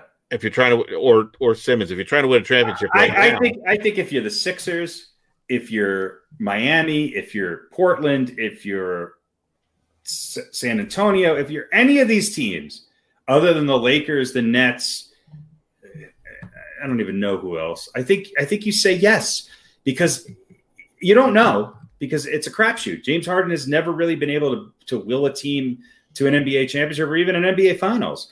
Yeah. But he's got to be the top free agent out there, and he immediately makes your team better on paper. Whether or not you're actually a better team or not, I don't know. Sure. Well, I mean that's that. I like your idea. I like the idea of the Nuggets for him. I do too. You would think eventually he would want to win and would come to the realization that maybe I have to do things a little bit differently, but not that much differently. I'm still going to be the number one guy, right. And I can get a ring or two out of it. Here's the thing with Harden that concerns me a little bit is that he was a D'Antoni guy, which means that D'Antoni was sort of like, let him do whatever the hell he wants. Defense, that's so American defense. We don't want defense. We all know how much you love Mike D'Antoni. Yeah, well, he's horrible. But what bothers me about Harden is that he just looks like he turns sour on a team that committed itself, their entire organization to him, and he also looks out of shape. He just looks out of shape. Maybe it's just the new haircut or something. I don't know. But he looks like a different player. Now, he had a horrible game the other night against the Nuggets and scored 34 points. He's one of those guys that can put up 35, 40 points like nothing. But he can also come up short at his time in the playoffs. And his turnover ratio is hard, and the ball seems to stop moving when it's in his hands. Now, having said that, I've seen moments where he is absolutely brilliant, especially in the open court, and he can be a playmaker like no other. What I like about him on the Nuggets, even though the Nuggets, is that he can sort of act as that point guard who can shoot. I think it would free Murray up a little bit. The Nuggets really don't have a point guard. Murray's kind of their point guard right now. I just think that if he could say, okay, here's what I know the Nuggets have. Here's where I fit in, and I'm gonna lower my points per game by 8 or 9 points to win a championship. Then yeah. But if he's not interested in that, and he's not willing to play defense and not willing to buy into Mike Malone's strategy, then no, I don't think so. And you have to be careful with what you have to give up for him, because right now the Nuggets have a good second team, and Porter's starting finally on this team. What do you have to give up? Gary Harris, I'm not too concerned about, although Gary Harris is a really good defensive backward guy, and he seems to pair up pretty well with Murray. Porter would be a little bit of a bigger loss only because of the potential he might have. But if that's all you're going to lose, and you can get James Harden for 1 or 2 seasons, even if it's just for 2 years, because I think that's what he has left on his contract. I believe so. Yeah, it's worth a shot. I think it's worth a shot, and I don't think Brooklyn's going to pull the trigger on him. I hope no, they shouldn't. I don't think Portland's really all that interested, even though he said that. I just don't think those guys. I don't think he fits quite as well there. Yeah, but I think him playing with Jokic could be really, really, really fun to watch, and that makes Murray a guy who's never going to be double teamed. Right. And that's dangerous, because I don't think Murray is quite yet the guy who's the ball in his hand, game on the line, top 10 player in the league. But if Murray's your third option, then you've got a good team. Yeah. You'd love that, wouldn't you? That's the Denver You would report. love that. I would love it. That's the Denver report for the day. I would love it. We do in-depth in Denver sports on this podcast. Absolutely. Yeah, that's the only Denver sport I really care about. But retro video games. James Harden, let your cornrows out and come to Denver. Come on, Denver. Go to in-depth Denver sports. There you go. Well, we just spent 4 hours on the Jets and Giants. This is true. This is definitely true. Something a little bit more exciting that might actually lead to a championship before 2033. Well, but one of those two teams is a potential playoff team, and the other is comically bad. So but a couple of wins. I'm not sure which is which, though. They're both comically bad. One just happens to be in a really shitty division. They're worthy of some discussion, I guess. Exactly. Probably not as much time as we devote. Come on, I haven't talked about the Nuggets all this most. Listen, probably only one more week do we have to speak about the Jets and the Giants. Yeah, maybe a little bit longer for the Giants. We'll be digging deep into the Memphis Grizzlies. Grizzlies, yeah. We got this week. They have games. If the Giants win the division, then we have another week of playoff games. Then we do one more week, our team wrap up. Yeah. And then we're done with the Jets and the Giants. Exactly. Then we got playoff games to talk about, and we'll be doing more basketball. So, and as Hot Stove heats up, we'll get, obviously, as they start signing people, we'll have more. That's of that. right. So, but all right. Well, that'll wrap up the show for today. We want to thank everybody for watching, and for those of you listening to the audio podcast, thanks for listening. Don't forget to visit our website, www.logroom.com. That's LAGERROOM.com. And please remember, like us and follow us on all of our social media, Facebook, Twitter, Instagram, and our YouTube channel. All of them are at The Locker Room. Remember, we go live with the video podcast on both Facebook and YouTube every Wednesday at 7 o'clock. And for those of you that just want to listen to the and for those of you that just want to listen to the audio podcast, you can do so on Apple Podcasts, Spotify, TuneIn, and Stitcher. And if you haven't done so already, please subscribe to one or more of those feeds, and you will never miss a show. Again, thanks for following along with us. Have a wonderful New Year's Eve. Be safe and enjoy yourselves with whatever it is you're doing at, obviously, in a safe manner, if you will. And have a wonderful, happy, and healthy new year. Here's to a great 2021. And all that goes along with that. Hopefully, everything is starting on an uptick, folks. But we'll be with you all along. Again, have a happy new year, and we will talk to you soon. Take care, folks. And don't forget, there's some college football being played this weekend, too. There are. There's some, what do they call them? Bowl games or something? Bowl games. Playoffs, actually. They call them the playoffs. Playoffs. They're getting ready for... If you can, free up your Friday so you can watch a couple of games. Yeah, that would be good. Yeah. So maybe we'll talk about a couple of them next week. We can talk about that instead of the Jets and the Giants. We'll cut our NBA time down and... there you go. We'll cut back. We'll cut back on our hot stove talk next week. Right. Top 10 Pac-10 teams that could beat the Jets. And there's more. We'll need. I think there's more than 10. C, D, and E to do that. There's only 10 in there, but there's more than 10 that can. So. All right, peace. All right, happy New Year, folks. Enjoy. Take care.